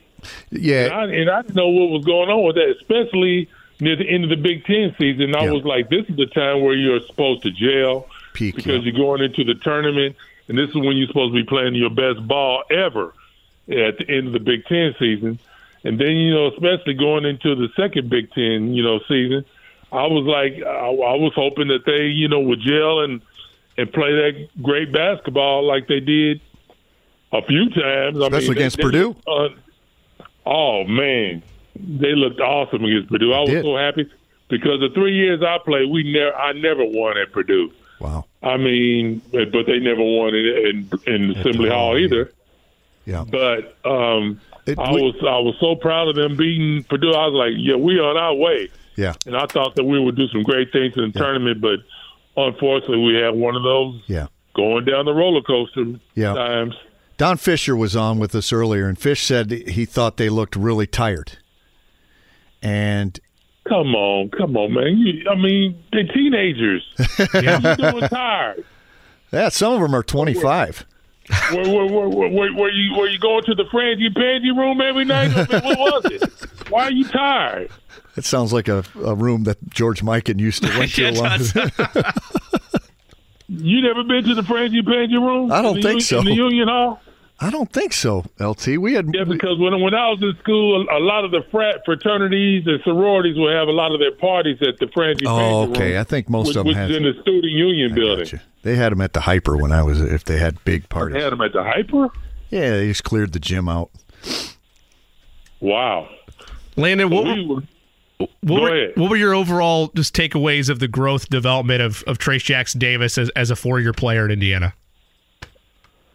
I thought he was tremendous. I mean, he took it, the leadership. He showed everybody this is how you need to come to play every game. Yep. I mean, he was on the boards, something that I love to do. He was going to the basket. I mean, see, I was the kind of guy. I was more of an inside-out guy. Mm-hmm. And 18 in, I will bust you. I mean, my jumper was wet. But see, I used to use that as a mentality with the defense. The defense, they would lay back thinking I would drive them, and then I would pull up the jumper, bam. So then when they say, "Oh, he got a nice jumper," they would come up on me to stop my jumper. Then I would drive. But Trace, he didn't have that mentality. He said, "I'm going to drive, and you're not going to stop me." And they didn't stop him. Yeah, that's right. Which was incredible. Yeah, that's right. And but the guy, defensively, as far as blocking shots and helping out, he was awesome doing that. I mean, his passing game got a lot better where they'd come and double him, and he would throw it to the guys in the corner for the 3-point. I mean, all of that improved. He improves tremendously.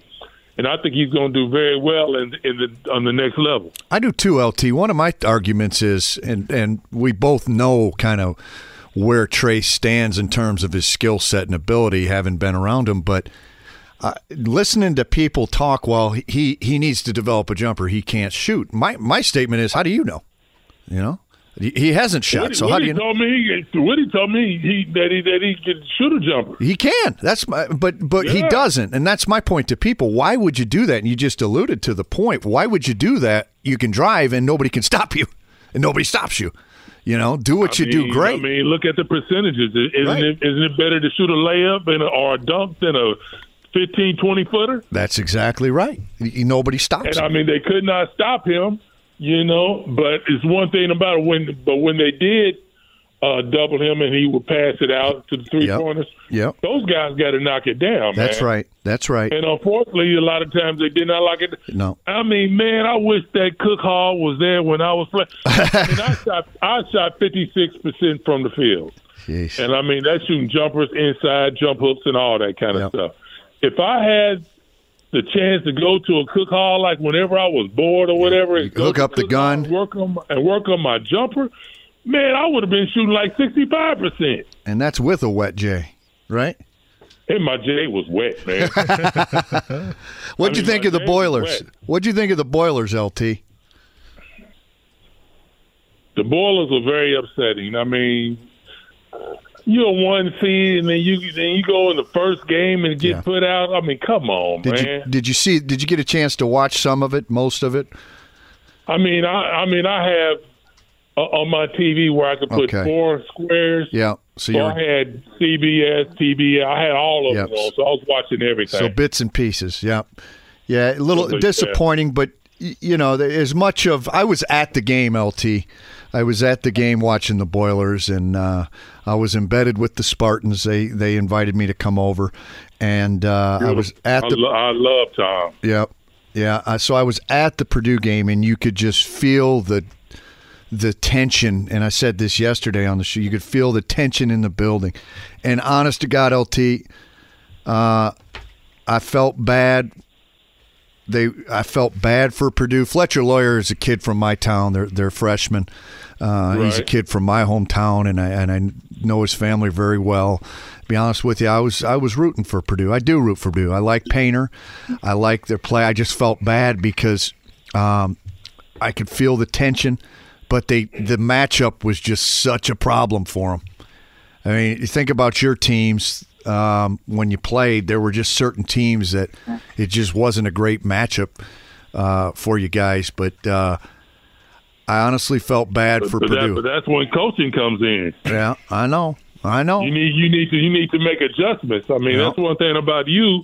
When you were coaching, I mean, you made great adjustments. I mean, that's what a coach is supposed to do, because it's not going to be even every time you play someone. Yep. You're going to have to make adjustments. If one guy is smaller and quicker, whatever, that's where adjustments come in. And I mean, sometimes, I was kind of thinking in my mind, these guys from Miami are way quicker than a lot of our guys. So I was thinking, well, maybe we need to go into a 2-3 or some kind of zone. Because and just force them to shoot those jump shots with a hand in their face or something. That was just my thoughts. I don't know if you would have made that adjustment, right, or not. But I mean, I don't want to call anybody out, but somebody could not play any D and was getting burnt every time I looked up. And that's right. That's we've all been in those scenarios. Yeah. I mean, you can't have Tracy be there to help out and block a shot whenever the person go around your man or whatever. But then that leaves his man wide open to grab an offensive rebound and lay it back up or dunk it. That's exactly right. They gave. It was a plus 18. I mean, Indiana lost plus That's 18. Terrible. Yeah. Landon, last thing on my end, we got the Indiana High School basketball state finals this weekend at Gainbridge Fieldhouse. Obviously, you played at Arsenal Tech. Your favorite memories from high school hoops there at Tech, and then just the importance of this state and at that level in particular for the young student athletes, whether they are pursuing scholarships or they're just being a part of their communities representing them. Well, I believe. Now my greatest memory was probably winning the city tournament. My junior year, we won the city. I mean, the city was real tough back then to win the city playing in Hinkle Fieldhouse. I always loved playing in Hinkle Fieldhouse, my senior year, we lost in the semi-state to Muncie Central. That was heartbreaking. I thought that we had the team to win the state, and to not win it, it was heartbreaking. But I think these guys should just go out and play their butts off, because with some of these guys, they may not be recruited. Yeah. They may not go to another college and play ball, so they need to go out there and play their butts off and play as hard as they can and possibly put a W in their cap. That's what it's all about. It's all about winning, because that is what it's all about, winning. And, I mean, it's a whole lot of sacrifice has to be made to be able to get that W. I mean, there's a summer you need to be working out. I mean, during practice, you need to be working your butt off. Like when I used to come to practice, Dane used to work his butt out. Dane didn't want anybody scoring on him. That's true, LT. That guy would play some defense on your butt. He didn't want you to score at all. No matter who it is, his teammate, opposition, or whatever. That was the mentality that everybody has to have. That's a winning mentality. Tell him, LT. Hey, man, you were the man. Boy. You were the man. So I'm just saying that, these guys just need to go out there and play their hardest because, that's what it's all about, winning. That's what it's all about. It's going to be a thrilling weekend at Gainbridge Fieldhouse. Always fun to talk to you, LT. Thank you so much for making time for us today. Oh, LT, awesome. We got to do this again. And I love you all. Anytime you want me on the show, just talk to my boy D. Dane Fife, and I'll be here. That's my guy. Thanks, LT. All right, you all be cool. Have a nice show. Yes, sir. It's Landon Turner. Nice enough to take some time with us. That's great. I need LT on every time. He gasses me up, makes me feel good about myself. I feel like I come in here, and you guys never make me feel like LT just made me feel. Oh, that's a lie. And he's always talking you up. I talked you up yesterday. You did? I did. We talked on the phone for 15 minutes. Oh, I don't think you ever told me how awesome I was. Oh, okay. I'm not going to be that nice to you. Gosh. But I'll be nice. Well, anybody can be nice now. We don't want to. That's true. We hear the work ethic and the just intensity. We don't want to just hand it to you. That's we want true. You want you to work for everything. Should be earned in this studio. Exactly. But I automatically take you guys on my beach volleyball team, and no questions asked. We understand we might be cut. It's fine. No. You didn't ask any questions about our coach. It's a three-man. That is true. It's a three-man team, guys. We didn't say, we're not playing unless we get rid of the player coach issue we got here. We accepted it right in the flame. Well, you know where the money's going to come from. How about LT saying, I need a little credit.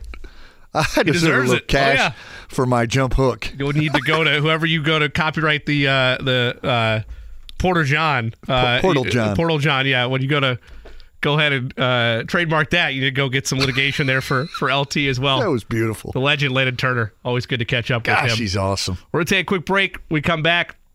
More on the Pacers' loss to the Hornets last night. We'll dive deeper into that with Alex Golden, who covered it at the top of the hour. Plus, Isaiah McKenzie got some speed, got some nice, in general, yards per catch. We'll look into that if it matters at all for that wide receiver room for the Colts on the other side here on The Fan.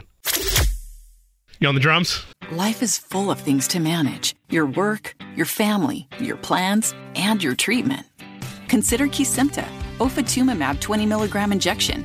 You can take it yourself from the comfort of home. If you're ready for something different, ask your healthcare provider about Kesimpta and check out the details at kesimpta.com.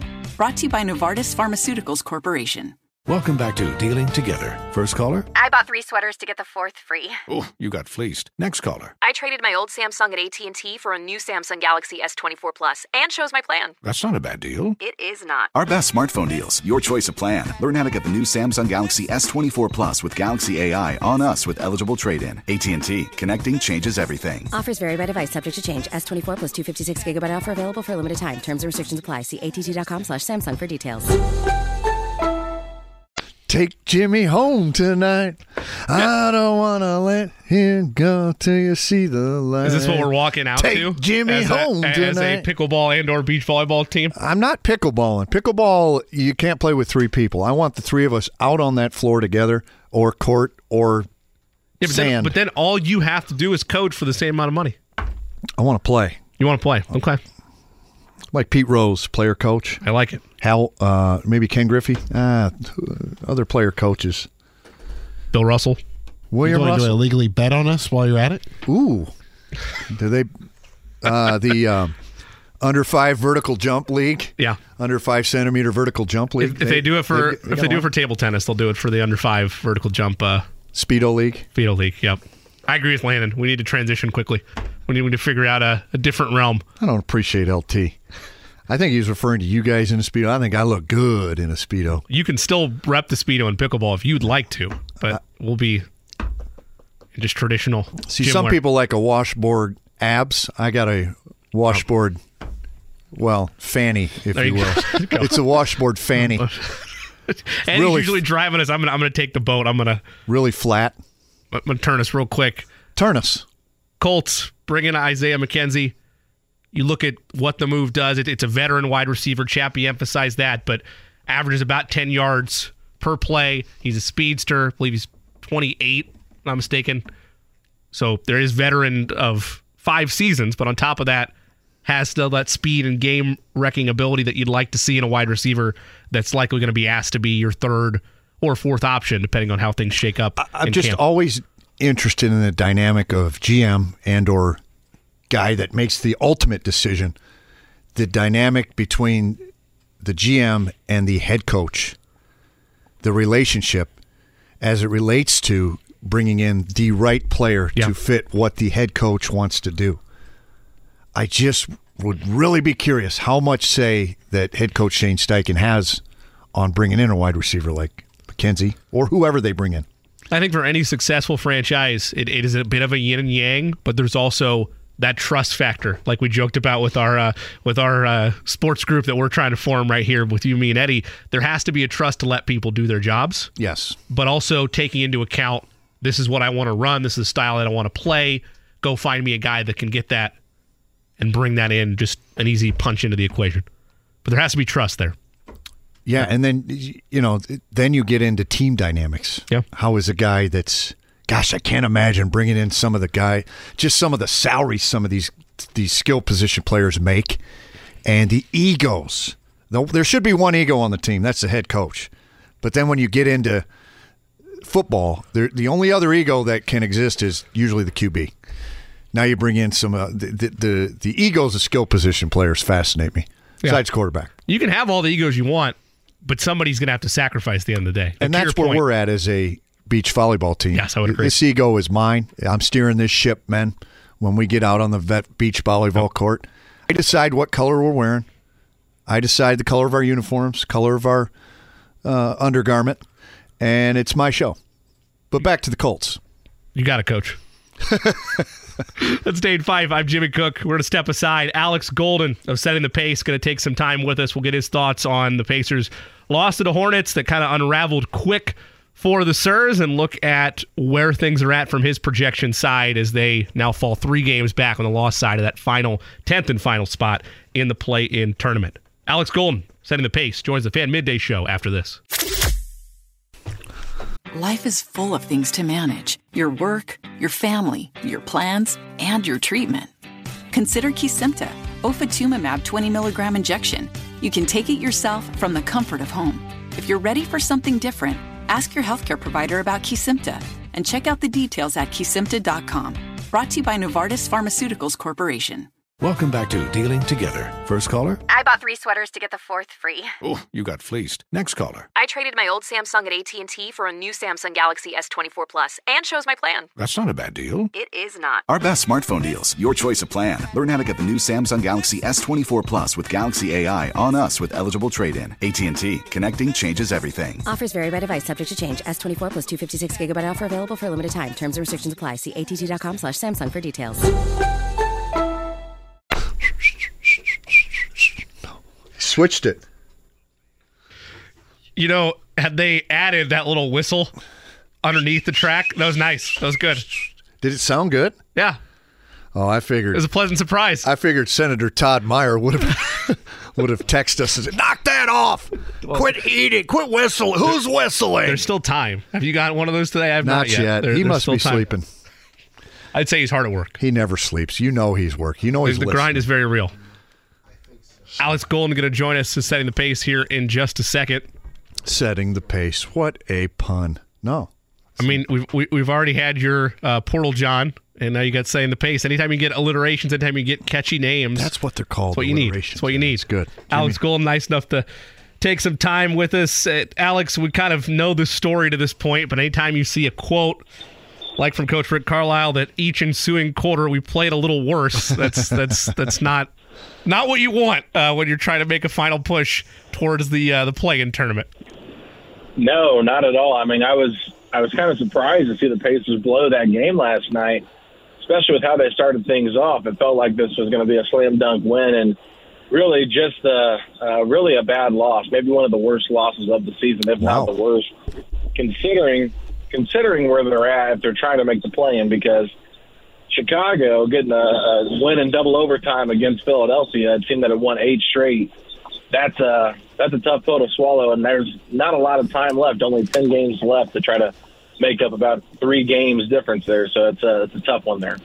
Do you have a lean for what you want to see at this point, I know we're finally down to 7 games now, and I've asked you that a couple of different times in the last couple of months of where you and I are at. I've said, and I know this isn't the popular take among the franchise, that's not what they're working towards. I'd want more ping pong balls. Regrettably, we're running out of time for it really to matter. The increase of ping pong balls from one spot to the next with where they're at the final 7 isn't that great. But then you still have the play-in on the table, 3 back now of Chicago. As you look at this team, as you look at last night's performance, you look at the rest of the schedule, do you want to see that push, and are they capable of that type of push to close the year and maybe end on a positive note / squeak into the play-in game? This team all season long has played to the level of their competition. They can go in Milwaukee, without Tyrese Halliburton and beat the Bucks by 20 points, and then go to Charlotte and a team that's one of the worst teams in the NBA and lose that game. So I think this team is capable of, turning it on, I guess you could say, but they've just been too inconsistent to really say that you trust them to do it. So I understand what you're saying with the ping pong balls, and I agree. I think that is what's best for the franchise moving forward. I've been pretty strong in that stance, and I think coming into the season, everybody felt that same way, probably even the organization themselves. But, it's never a bad thing for young players to get even just a play-in game experience, but I think next year we'll probably see them in the play-in at minimum. I think they have a chance to make the playoffs next year just because I like their roster and I like the flexibility they have moving forward. But for the rest of the season, I think that it's a tough schedule. I think they have 3 more games on the road on this road trip, then they're back home. But their competition's not getting any easier. So I think that if you look at the rest of their schedule, they're probably only predicted to win 1 game, and that's probably the last home game of the year against Detroit. So it's going to be hard for them to really get enough wins to get to the play-in. Alex, I want to fast forward a little bit to the brink of the looming or upcoming season next year. And let's say, because I'm not sure when I'll be back on here, if ever. I know that Jimmy and I have been butting heads, and Eddie's feeling a bit uncomfortable with me around. But my question is this: when you're at the onset of next season, looking back, things to avoid, pitfalls to avoid, maybe aside from injuries, but you can throw injuries in there. I look at things like there was a little bit of Miles Turner, maybe a lot of Miles Turner drama. What things need to be avoided if you could put yourself in the future? You could be a little Doc Brown or a Marty McFly and put yourself in the future and kind of target the pitfalls that the Pacers went through this year. What things need to change in order to have a better Pacer squad next year? Well, I think we got to start things off on the defensive side of things. This Pacers team has been a bad defensive team, and Rick Carlisle is known for his defensive team. So that's one of the things that I know that he's emphasizing. He wants his team to get better at, and I think defensively they've just been bad. And I know Miles has had a great year, but the rebounding from the team collectively has been pretty pathetic, I would say.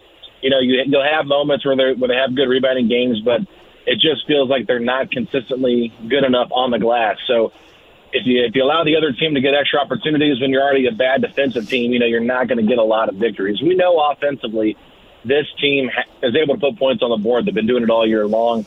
I think one thing that's going to help them defensively is getting a wing or two that's a starter level wing, not a bench level guy that can play starters minutes when you're down 2 or 3 different players, but I think they need to solidify that starting small forward, power forward position and really address it. I mean, I guess Neesmith has played good enough this year as maybe a small ball 4 that you maybe feel comfortable with him at the 3 moving forward, but you still need to address one of your forward positions just because it's the lack of size. Yeah, you can make it work for a little bit, but I think at the end of the day, through an 82-game season, you can't play 4 guards and a center and expect to really be a competitive playoff team. Hey, don't tell that to some of these college teams, pal.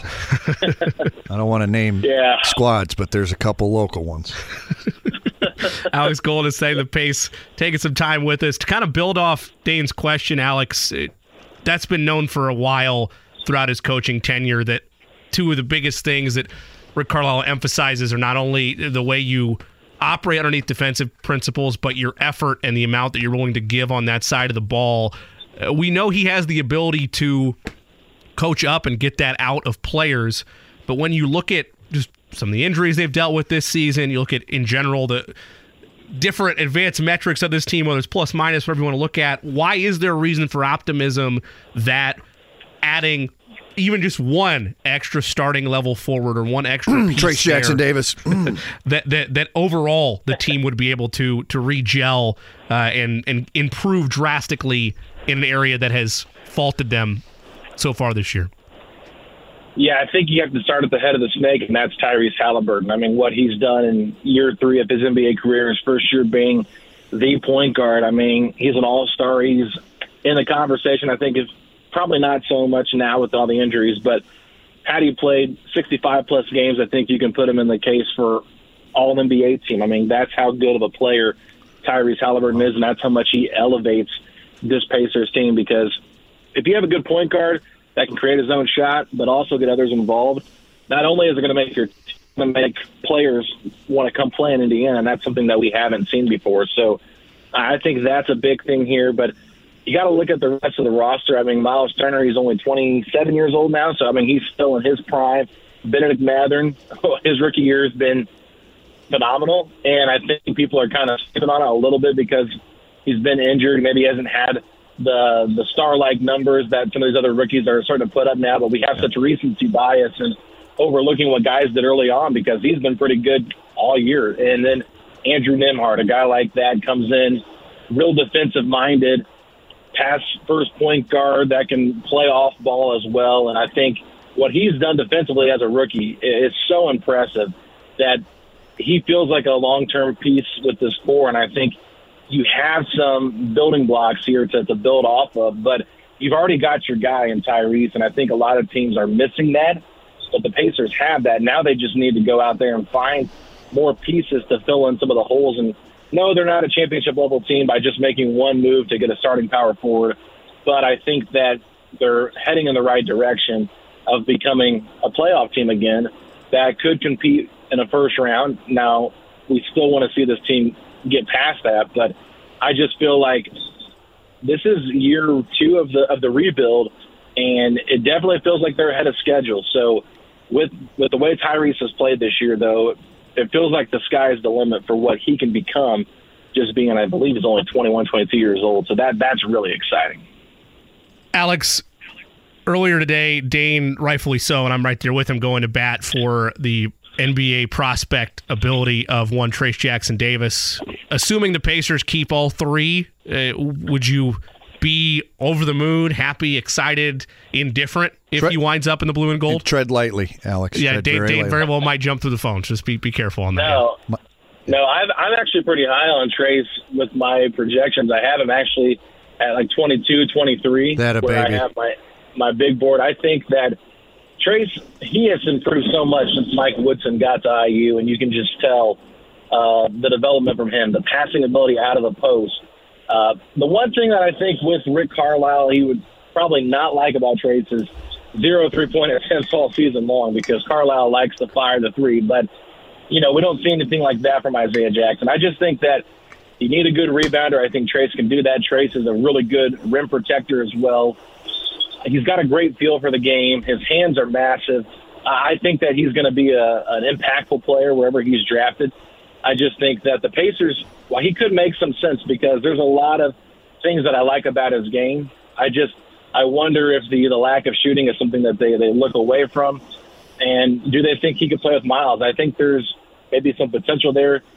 But I just want to see Trace go to a good team wherever he's at, and be able to be plugged in and played the right way and not kind of, pigeonholed or forced into something that isn't going to maximize his talent. But I think the growth we saw from him from a freshman to a senior at IU, you were there last year, Dane, watching it. You can just tell the work ethic that this kid has. He's going to be a special player, I think. I couldn't agree with you more. That's you're one of the first people, or you're the first person I've really heard say that. And I know you're paying attention pretty closely, but I still think his ceiling, he's got a ton of room to grow, does Trace. And I was arguing with somebody yesterday on Twitter. He said, because I compared him to a smaller Sabonis. Yep. He said, but he can't shoot. And my question, and I said this, I said, how do you know? And, well, I guess you make a good point. And we were just talking to Landon Turner, former Hoosier great, who said, why would he shoot when he can drive it and nobody stops him? And my point to this, you get him up in that level where he focuses on one thing. And if you want to become a great shooter, I don't know that he'll be that, but he'll definitely be a serviceable shooter. I can vouch for that. He's 70% from the free throw line, and you get him to focus on one thing because that's what they do at the NBA level. They really zero in on certain aspects based on what you're capable of. I think this guy, I really say this isn't just the I don't know if you call it a cliche, Jimmy, but the sky's the limit for this guy. His ceiling is not – he has not touched his ceiling yet. Yeah, Alex, to that end, how much would that change your evaluation if, to Dane's point, he's able to show a little bit of a mid-range game, a little bit of a catch and shoot, maybe not from a corner three, but just in general, show his ability with a jumper? What does that change in terms of what a team could be getting if he's able to add that or display that at the next level? Yeah, I mean, I think that it could boost him up a little bit in terms of where he's drafted. I think that so many people are so focused on shooting and the fact that he's older. I think that sometimes we NBA people overlook all that stuff and overemphasize. Yeah, well, right. He's not a freshman; he's a senior, so we can't take him this early because he's too old. I mean, they made the same thing for Chris Duarte, and he came right in and helped the Pacers right away because. Good defender at Oregon, and he's a good shooter, and you can plug and play that person right away. Now, I agree. He does have a lot of Sabonis-like tendencies. I think he's probably a better defender than Domantas Sabonis is, but probably not the same passer, and probably not the same screen setter at that level because Domantas is pretty special at that. But, I think that with Trace and his work ethic, we've seen how much he's improved. If focusing on his shot is really all he has to do, I think there is a lot of excitement with that. Now, the Pacers recently had a guy by the name of Terry Taylor that they let go of to make the Jordan Ward trade happen. And Terry Taylor was an undersized big at Austin, PA that was just known for rebounding and a good feel for the game.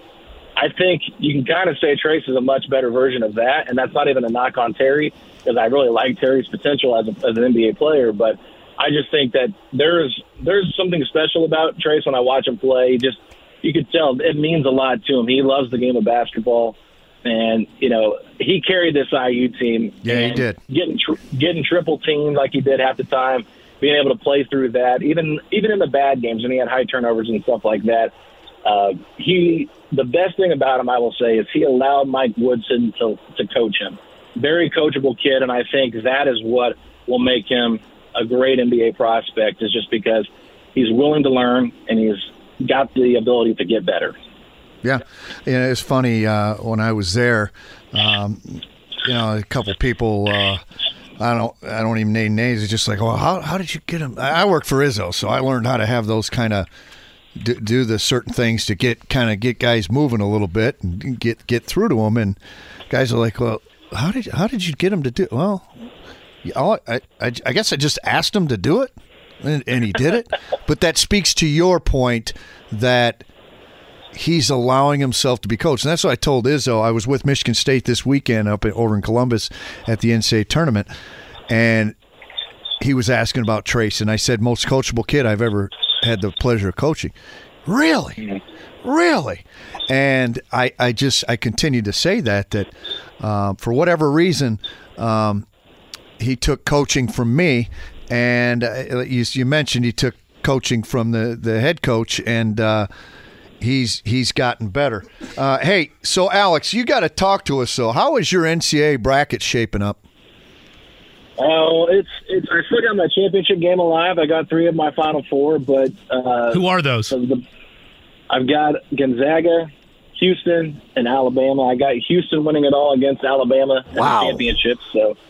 That's what I went with. Now, my Purdue bracket's pretty busted. I am not a Purdue fan, so I had them losing in the Sweet 16 to Duke. But Duke got beat by Tennessee, and then Marquette, they got out pretty early too. So that remind us who beat Marquette. I can't. Michigan State. That's right. Hey, look, if you're going to live in this state, if you want to maintain your happiness and sense of peacefulness, just be a Spartan fan. It's okay. Join me. No. Oh, man, no. I mean, Tom Izzo has a 7 seed. I should have known better, but I got Creighton in the Elite Eight. I really like what Creighton's done this year. I got UConn versus Gonzaga, so I've still got about. You're still alive. Feeling good. A lot, but I'm still just disappointed. I mean, I thought I had some big upsets. I thought Texas A&M might do something. They were a disappointment. So, Iowa State, they disappointed as well. I just felt like the Big 12 disappointed me in the picks I had with them this year. So, can't trust the Big 12. Well, be glad you didn't stake your claim with the Big 10 because they're 1 of 8. Yeah, I know. I had IU winning against I didn't have them beat Miami. I actually had Drake beating Miami. I didn't think IU would actually match up well against Miami, so I was hoping that we could avoid that matchup. But so you got IU get beat because I want to avoid the IU Miami matchup. So. Just have somebody else beat Miami. Yeah, hey, there's no shame in that. Alex, switching to Purdue for just a second. I know we talked a ton about Trace Jackson Davis. What's the future for Zach Edey? I mean, obviously, if he comes back for another year, then, I mean, that is the answer to that question. But if he doesn't, what do you see, if any, a spot for him in the league or at the next level somewhere? Yeah, I mean, it's tough with Zach just because I feel like the way the NBA is playing with pace and space, he's going to get put in pick and roll to death like we saw Fairleigh Dickinson do to him. And, I was a little bit surprised that Matt Painter didn't go to a zone with Zach Edey out there to try to avoid as much pick and roll as they put him in. And I think Zach Edey, while he is a force down low, I don't know if he'll be able to be that much of a force in the NBA just because of the pace and space. I think the best thing for Zach Edey is probably to go back to Purdue for one more year, in my personal opinion, because you're never going to be able to, have the glory days of college ever again. So just enjoy it, because he comes back, they've got a legit chance to be top of the Big Ten once again. So I think it makes sense for him to go back and then see if that helps in a weaker draft class in 2024, because if he gets drafted, it's probably going to be in the 45 to 60 range. 45 is probably being kind. So I just don't think that there's going to be a lot of teams just ready to, knock down the door to bring Edey in, no matter how big he is. It's just the NBA doesn't really play that way anymore. He doesn't really have an outside shot. So, I just think maybe one more year at Purdue, if they go on a big run, then that could increase his draft stock as well, and maybe he could become a little bit more versatile than just this big guy down low that's got a pretty good touch around the rim. What would surprise you more? An NBA team rolls the dice on Zach Edey and it pans out, or Jalen Hood-Schifino returns for one more year? I can't believe you. Well, I'd be more surprised probably than Zach Edey. I mean, personally for me, I think Hood-Schifino had a really awesome game against Purdue, scoring 35, and then I felt like after that, though, I mean, he played okay, but he didn't play great after that big game, and I just wonder, there's been some talk about him being a lottery-level player in this draft, which I can see that because he's got a lot of potential. Me too, no question. I think he's a sure bet. Yeah, I just wonder if he came back one more year at Indiana. Yeah. Could that elevate him into the top 5 for next year's draft class? I think 5 to 8 maybe, because we've heard how weak this 2024 class is. Eddie mentioned that earlier. Yep. Yeah, I believe that could happen. Now, with the NIL, I'm getting money. Maybe that does entice him to come back, but I think NBA guaranteed money, it's going to be hard to turn that down. Right. I mean, it's I compared it yesterday on our podcast that we did talking about Jalen Hood-Schifino and why I would be interested in him coming back for another year. It's a Romeo Langford situation, because Romeo got drafted to Boston, didn't really get on the floor very much. Now he got traded to San Antonio last year, and he's hardly seeing the floor there now, and who knows what's going to happen with his NBA career. So I just feel like they're not the same player, but at the same time, both freshmen, maybe they came out a little bit too early, I don't know. I just think that sometimes the college experience, it's a little bit devalued, and I think it should be more valued, because I think you can learn a lot by playing an extra year in college. This is how we've kind of closed out these conversations. 7 games from now, where are the Pacers at? They play in, or they close strong and just miss, and they're in the lottery? Or they'll be in the lottery anyway, but you know what I mean. Yeah, no, I think they're probably going to have the 7th worst record in the NBA. I don't think that they're going to be able to have a worse record than Portland or Orlando and the other 4 teams above them, Charlotte, Detroit, Houston, and San Antonio. But I think right there at 7, makes a lot of sense for him. And we've seen teams that have had the 7th best odds jump up to number 1. That's what happened with the Pelicans when they got Zion. So you just have to cross your fingers and hope the Pacers get lucky. He's Alex Golden of Setting the Pace, making some time for us. Alex, always appreciate your work. Thanks again for stopping by. Thanks, Alex. Guys, I appreciate it. Thank you all. You can follow Alex on Twitter as well, at Alex Golden NBA. Again, host of Setting the Pace, part of the Blue Wire Podcast Network. I will say this. If I was a prospect, and you have everybody in your ear, regardless of where you're playing at, but I felt like I was in that 18 to 20 range, and everybody's telling me, hey, you know what? That draft class next year, you're better than everybody there. You get to live one more year at a high-level program, enjoy it again, enjoy the college ranks with NIL here. Without Trace Jackson Davis? How much that impact? A whole new team? I mean, I know it's a whole new team, but him, I know it's going to be him, and you mentioned this off air, him and Xavier Johnson would likely be having to, I don't want to say, somebody's going to have to make a sacrifice there. Yeah, and I think it's going to be Xavier Johnson. But Xavier Johnson needs the ball. He needs the ball in his hands. But so does Jalen Hood-Schifino for different reasons. I mean, they're both really good players. But I don't even worry about the Xavier Johnson issue as much as I worry about the big issue at Indiana. So when we talk about Jalen Hood-Schifino, whether he should go pro or not, you take the guarantee. And the guarantee means if you're going lottery, if you're going top 20, if you're going guaranteed money in the NBA. That's tough to pass up. And I think 10 out of 10 kids come into it saying, I want to get to the NBA as fast as possible. Because you're not guaranteed. Period. You're not guaranteed year after year. Now, the likelihood of him, God forbid, getting hurt is very slim. But the likelihood of him being in this position to where he can go lottery is a great scenario for him. How much does NIL change that, if at all? I don't think for a guy like Jalen Hood-Schifino it's changed it at all.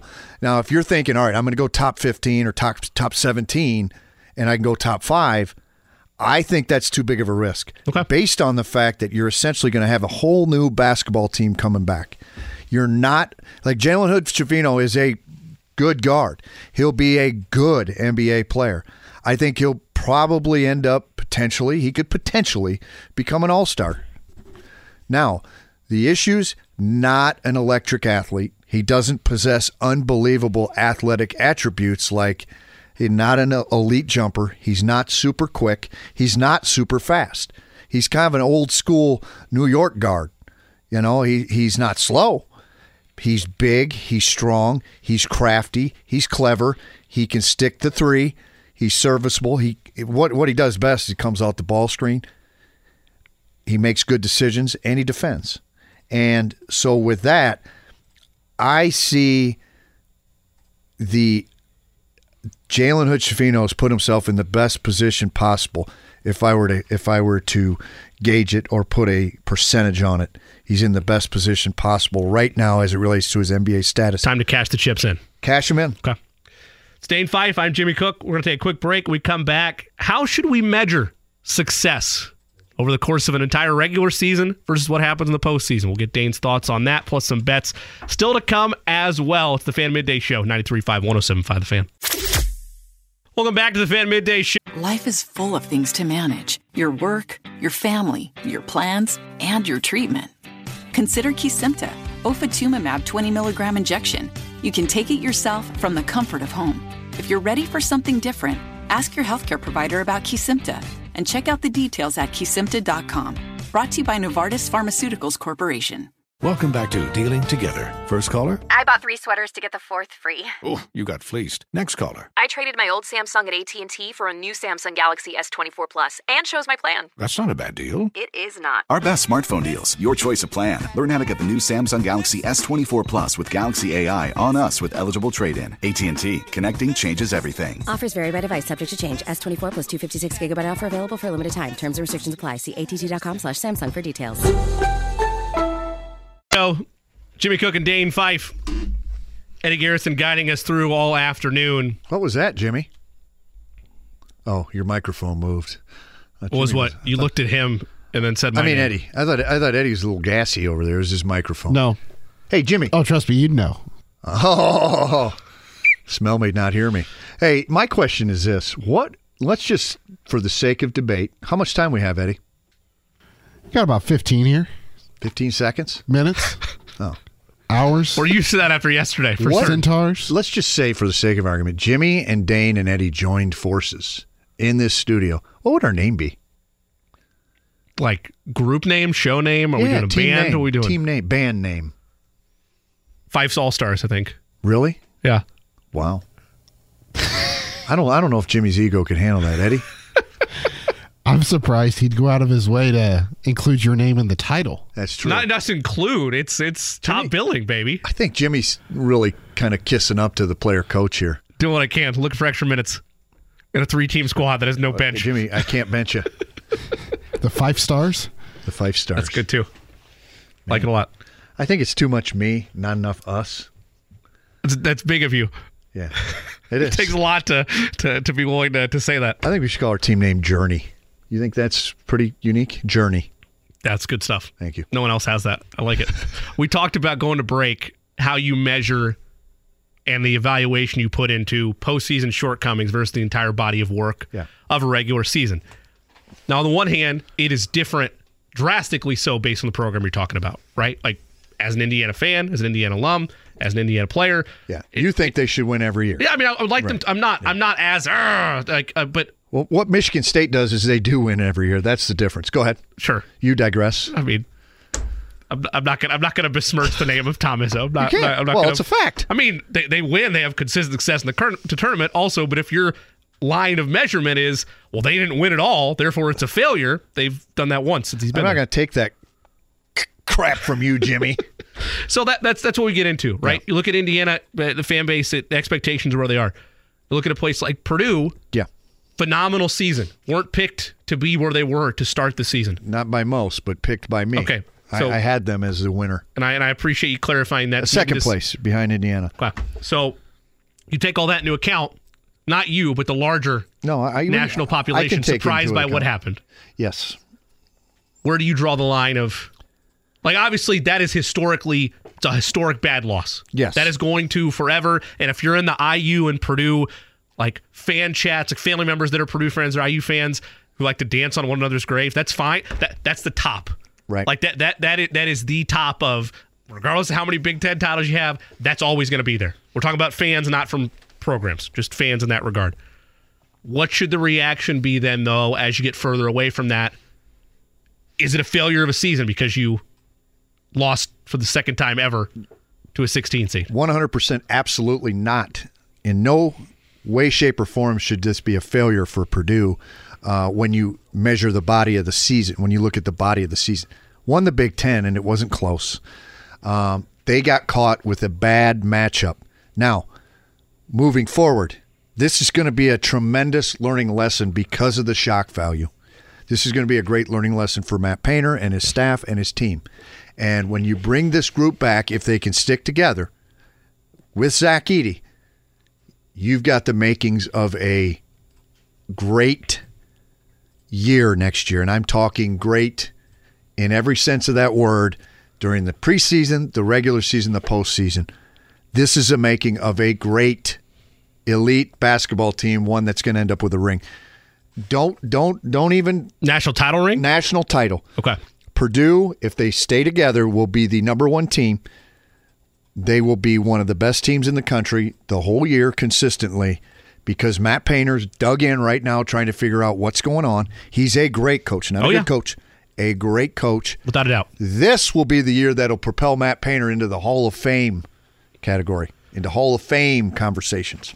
I'm making you play a hypothetical role here, but the only other team that's had that happen is Virginia. I did not instantly look at that Virginia team and think to myself, they're going to win it all next year. I mean, I don't do that with a lot of teams because so much of it is the draw. So much is matchups. You can do as well as you want to in the regular season. And that's why I separate them at the college level to an extent because it's a whole different animal when you get into the NCAA tournament. How difficult of a mountain is that to climb? Regardless of winning a national title, let's lower the bar for a second. Let's lower the bar to where Purdue fans greatly want to see happen, which is make it back to a Final Four. Say the whole group stays together. How hard is that to come close to what Virginia did, to be at the lowest of lows in the sport and climb all the way to the top or be one of the top 4 teams next year.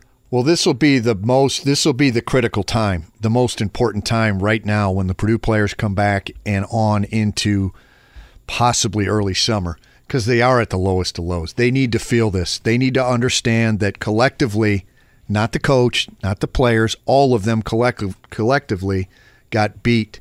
And again, like you said, in one of the worst upsets in the history of the NCAA tournament, 1-16. There's only been one other one, right? And I don't think that's maybe I'm being too overreactionary here. I don't think it's a big leap to say that Fairleigh Dickinson, given all the metrics of their team, given them being one of the smallest teams in D1, to say that's a bigger upset than UMBC over Virginia, even though UMBC clobbered them. I don't think you're taking a big leap to say that is the biggest upset in the history of I'd agree with that. I do. I think it's the biggest upset in tournament history. I really do.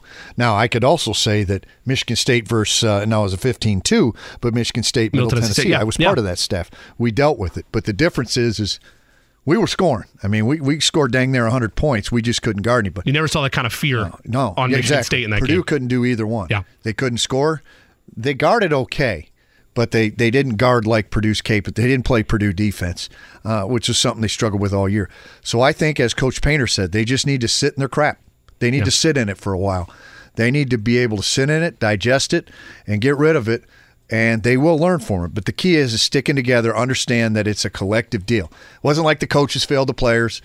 It wasn't like the players necessarily failed the coaches, but there was a failure, and it has to be fixed. And this is going to be fun. It's going to be fun for me to watch the kind of adjustments that Matt Painter and his staff and his players make, because you can bet if they stick together, they'll come out significantly better next year. And all I got to say is watch out, because, oh, hey, Magic Johnson, been to buy the Commanders. Big Irv. That's a Spartan. We call him Big Irv. Would you like to see Magic Johnson in NFL ownership? Indifferent to you? I would. Maybe he'd give me a job, huh? There you go. At least you have a tie for tickets. There you go. Fife, Director of Ticketing, Commanders.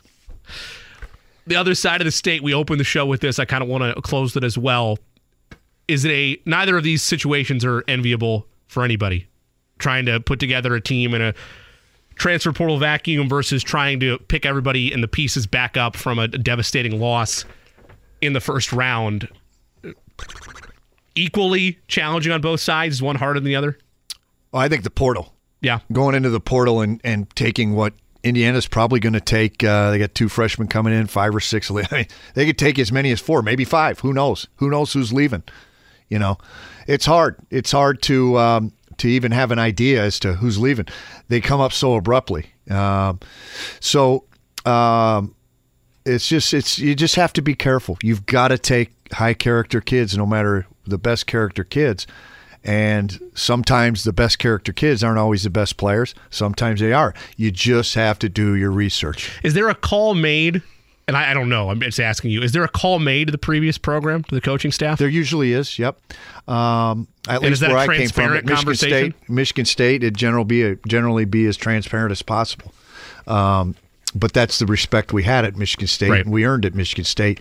I don't know. I don't know for other programs, but I do know that I would be expected as Tom Izzo's assistant to make as many calls as I could get in to get an idea of what kind of player we're dealing with when we decide to take the route of the transfer portal or Portal John. Got the T-shirts ready. Yes. Making phone calls, trying to get all those. It could be our warm-up tops when we play in our beach volleyball game. Maybe you could get, I have no idea what kind of companies do this. If we really want to bring it full circle, you could have a Portalette company be the sponsor. Ooh. Make it. Oh, gosh. Now you're talking. Yeah. Now we're Jimmy's cooking on with gas. fire, Edward. There you go. Eddie's over there just loving it. He's back. He's having visions of greatness. Eddie, I know. I just see us hoisting the trophy up. Yes. Got to have that goal in your mind. I love that. Speedo. Yes. Eddie, we haven't gone your way. Yeah, you've been quiet over there, today. Eddie. That's horse crap. When you look at both Purdue and IU, do you have thoughts on both the direction of that? And like we mentioned earlier, you can hit on that as well, the emphasis on the one-game sample size of what determines a successful or failure season. I think it's just interesting because we all know that you guys have already talked about that IU is going to have to hit up the transfer portal. And to me, the interesting part in all this, Dane, and you can talk about this as a coach, is you have guys on your roster currently that you've recruited and that you have said, hey, this is what we envision for you. This is our expectation. This is what we see, kind of year one. But then year two, here's this because X player is leaving, Y player is leaving. But then you have the season that you do, and you go out and you hit the portal to replace the guy who just left. Right.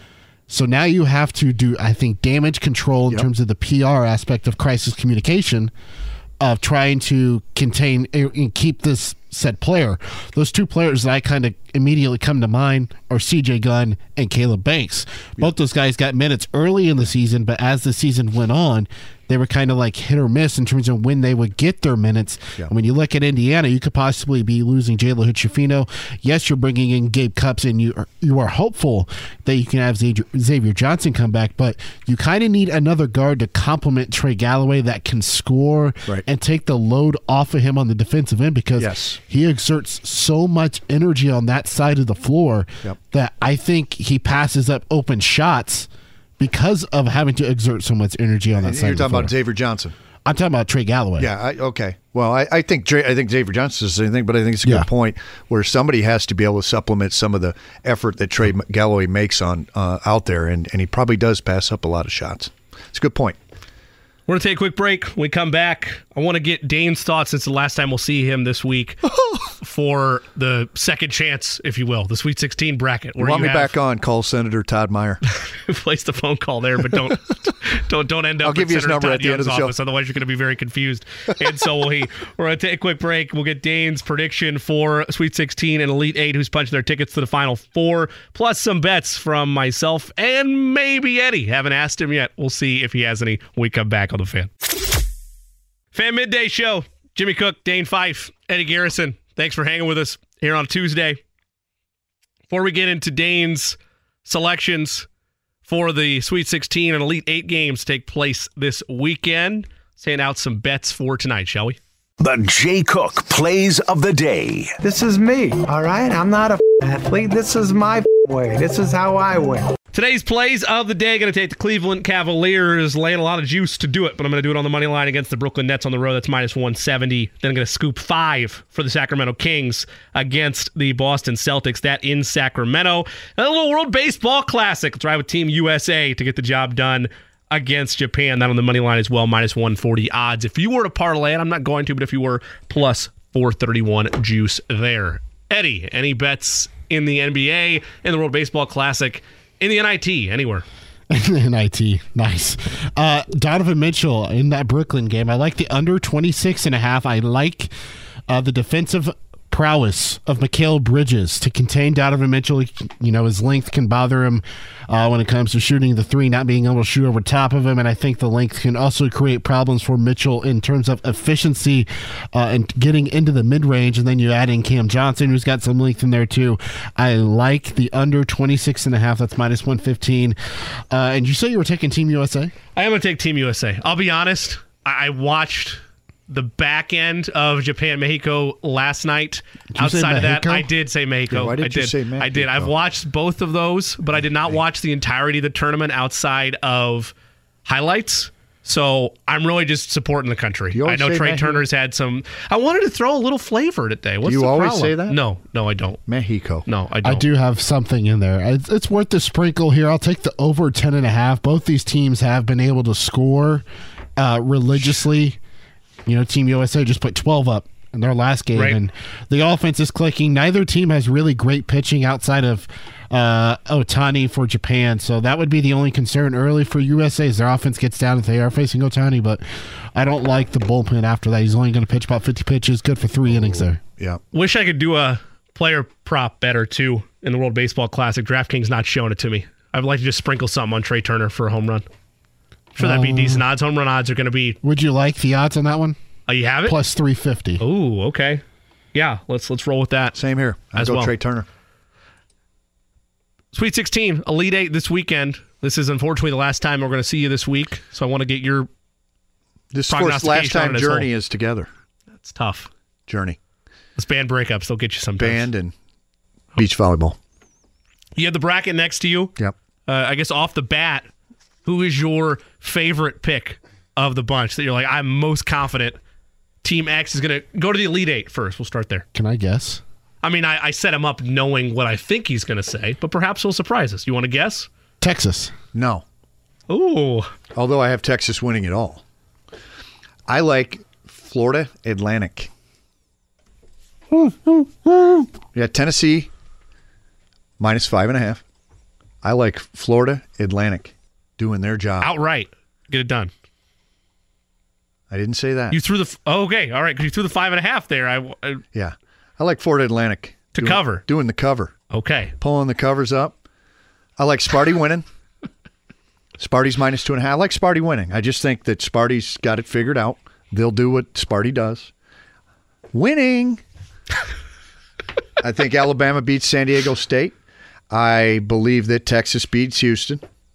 And I believe that the Zags make it out of the West bracket. So I've got Alabama.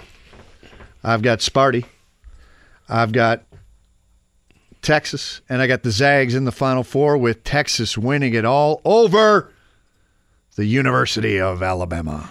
I really wish UCLA was at full strength. I understand that, that's the nature of the beast, but to get another great chapter amongst these two programs, not even talking about the UCLA like Adam Morrison days. I'm talking about the fact that they obviously meet up here in one of the more iconic games of the last couple of years when Jalen Suggs knocks in the buzzer beater to beat UCLA, him. Yep. Like I wish it was full strength. That being said, a 2-3 with those two programs, I'm fascinated by that matchup as a whole. Drew Timme is on a mission. He is, but he's an unbelievable personality. We recruited him at Michigan State. Yeah. He's a enigmatic young man. He fits the Gonzaga mold perfectly. He's right out of the Adam Morrison? Yeah. Right out of that mold. Yep. I think he's shaved his mustache. I wish he'd grow that back. That makes him look even more enigmatic. But Drew Timme's going to be one of the personalities of this tournament that people will remember. Obviously nobody. I preface this so you don't jump down my throat with this. Nobody's reputation precedes one's better for March than Tom Izzo. I'm not saying that this next name belongs in that, but another mistake I made betting-wise this weekend was I bet against the Must Bus. I did. I bet against Arkansas. Live bet Kansas in that game. It was foolish of me. I should not have done it. And I apologize. You just threw your bracket at me. Do you have the Must Bus ending against UConn, or do you like Arkansas in that Sweet 16 I didn't matchup? Answer that. I do like Arkansas. Beating UConn, and then eventually losing to the Zags. Is that the way? Yeah. Yeah, that's how it work out. What's the deal with him taking his shirt off? Am I missing something there? Like, does he think he looks good? He couldn't even make this beach volleyball team. I feel like he could take a spot. If Eddie won't say it, he could take my spot. No. He could take my spot. No, he doesn't have the size that you have, Jimmy. Somebody look up how tall Eric Musselman is. I got to imagine he's like 4'7". I mean, him and Izzo probably couldn't touch the net in their primes. Which doesn't matter. Short size, it matters when it comes to beach volleyball, Jimmy. I'm not taking Eric Musselman Appreciate over that, you. Coach. That's the boost I needed to get through the day. I just keep your shirt on, man. Yeah, I mean, I feel like he's done that before. Yeah, Eddie, am I wrong on that? Like he's done it. He did it during the COVID year, didn't he? I thought so. Okay, so but why? It was like it was like their first Sweet 16 appearance in X amount of years. I think you're the only one that could tap into that. What's the craziest thing you've done as a coach, celebration wise? Like a Phil Mickelson. Yeah, thank you. Double fist, like low fist pump, man. No hype, nothing. I mean, obviously, there's a throw fine up line. A fist pump, there's but a I'm fine not line taking my shirt off. There's a fine line between taking the shirt off and a Jay Wright walk by, no reaction handshake. I mean, I'd get booed for taking my shirt off. That's not something you want to do when you're trying to celebrate. Get booed. I mean, by my own fans. It's a fan base that drives me nuts. But it tracks. Like I think to me he's insulting the Arkansas fan base by saying you folks enjoy this, so I'm going to do it. Like I'm going to stoop this low to give you some joy. Take my shirt off. I don't get it. So, Final Four for you one more time. The Crimson Zags, Tide, Alabama, the Spartans, the Longhorns, and the Zags of Drew Timme's Gonzaga.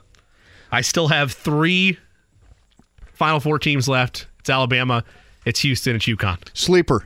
Do not sleep on Florida Atlantic. So you are sprinkling, perhaps, if someone wants to take the leap. You're not advising it, but if someone wants to go money line on the Owls, you wouldn't be mad at somebody if they went that route. I would not be mad at them. I do think they'll cover, but I don't know if they'll be good enough to win. They can get pretty thin up front once at the 4 or 5 spot. And Tennessee, I feel like, is going to make it a rugby match, and there's going to be a lot of fouls. It's been a heck of a show today. Don Fischer joined us earlier, as did Mike Chappell. My favorite conversation of the day, I think you would agree as well. Landon Turner, I mean, I know he really hyped you up, was your hype man to start. That's my hype man. But God, he made me feel good. Man. Well, with his perspective in general, I mean, it's as fun of a, regardless of the day, as fun of a conversation you can have. He has the ability to cheer anybody up. No doubt. Even somebody as gloomy as, well, maybe you, Jimmy. I've been carrying doom and gloom. No, you've been excellent. You're always excellent. As of you, Coach. It's been a pleasure to I meant Eddie. Have the band together the last couple of days. So sweet. Eddie was quiet over there today. He was, Eddie, but he's locked in, though. When you know Eddie's quiet, it's because he's dialed in. The work plate is full. He's ready to finish the day strong. We appreciate Eddie's work as well. Alex Golden, nice enough to join us at 2 o'clock. Get the full perspective on the Pacers. I asked him this question. I'll close with it with you as well. You look at these final 7 games. Are you pulling for anything from them? And if so, where do you want to see the year close, regardless if it's a play-in berth or not? I'm not too keen on the play-in game or not. What I want to see is the Indiana Pacers close on a positive note. I want to see them close healthy. Yeah. I want to see them close with the playing group that they have with signs of improvement, giving people hope, and everybody ending on a great note, drama-free and healthy. I couldn't agree more. I mean, I've mentioned the ping pong balls, but you're at a point in the season now where the wiggle room, you're not going to be gaining that much regardless of how these final 7 games go, barring, unless I'm wrong on this, a 7-game losing streak and somebody else gets hot the other way, right? Correct. Dane, you going to any of the IHSA Boys State Finals? No, I'm not. I haven't been offered a good ticket yet. I'm thinking about going to New York City to watch those Michigan State Spartans. It's awesome. Send us pics if you do, please. And let us live vicariously through you. Of the basketball game. Get there. What's that? Pics of the basketball game only. That's important clarification with how today's show has gone at times. Yes. It's Dane Fife. I am Jimmy Cook. Again, special thanks Don Fischer, Mike Chappell, Landon Turner, and Alex Golden. Back in here tomorrow, Greg Rakestraw will take us through the day. But to keep it right here on The Fan, the ride with JMV is next. Johnny.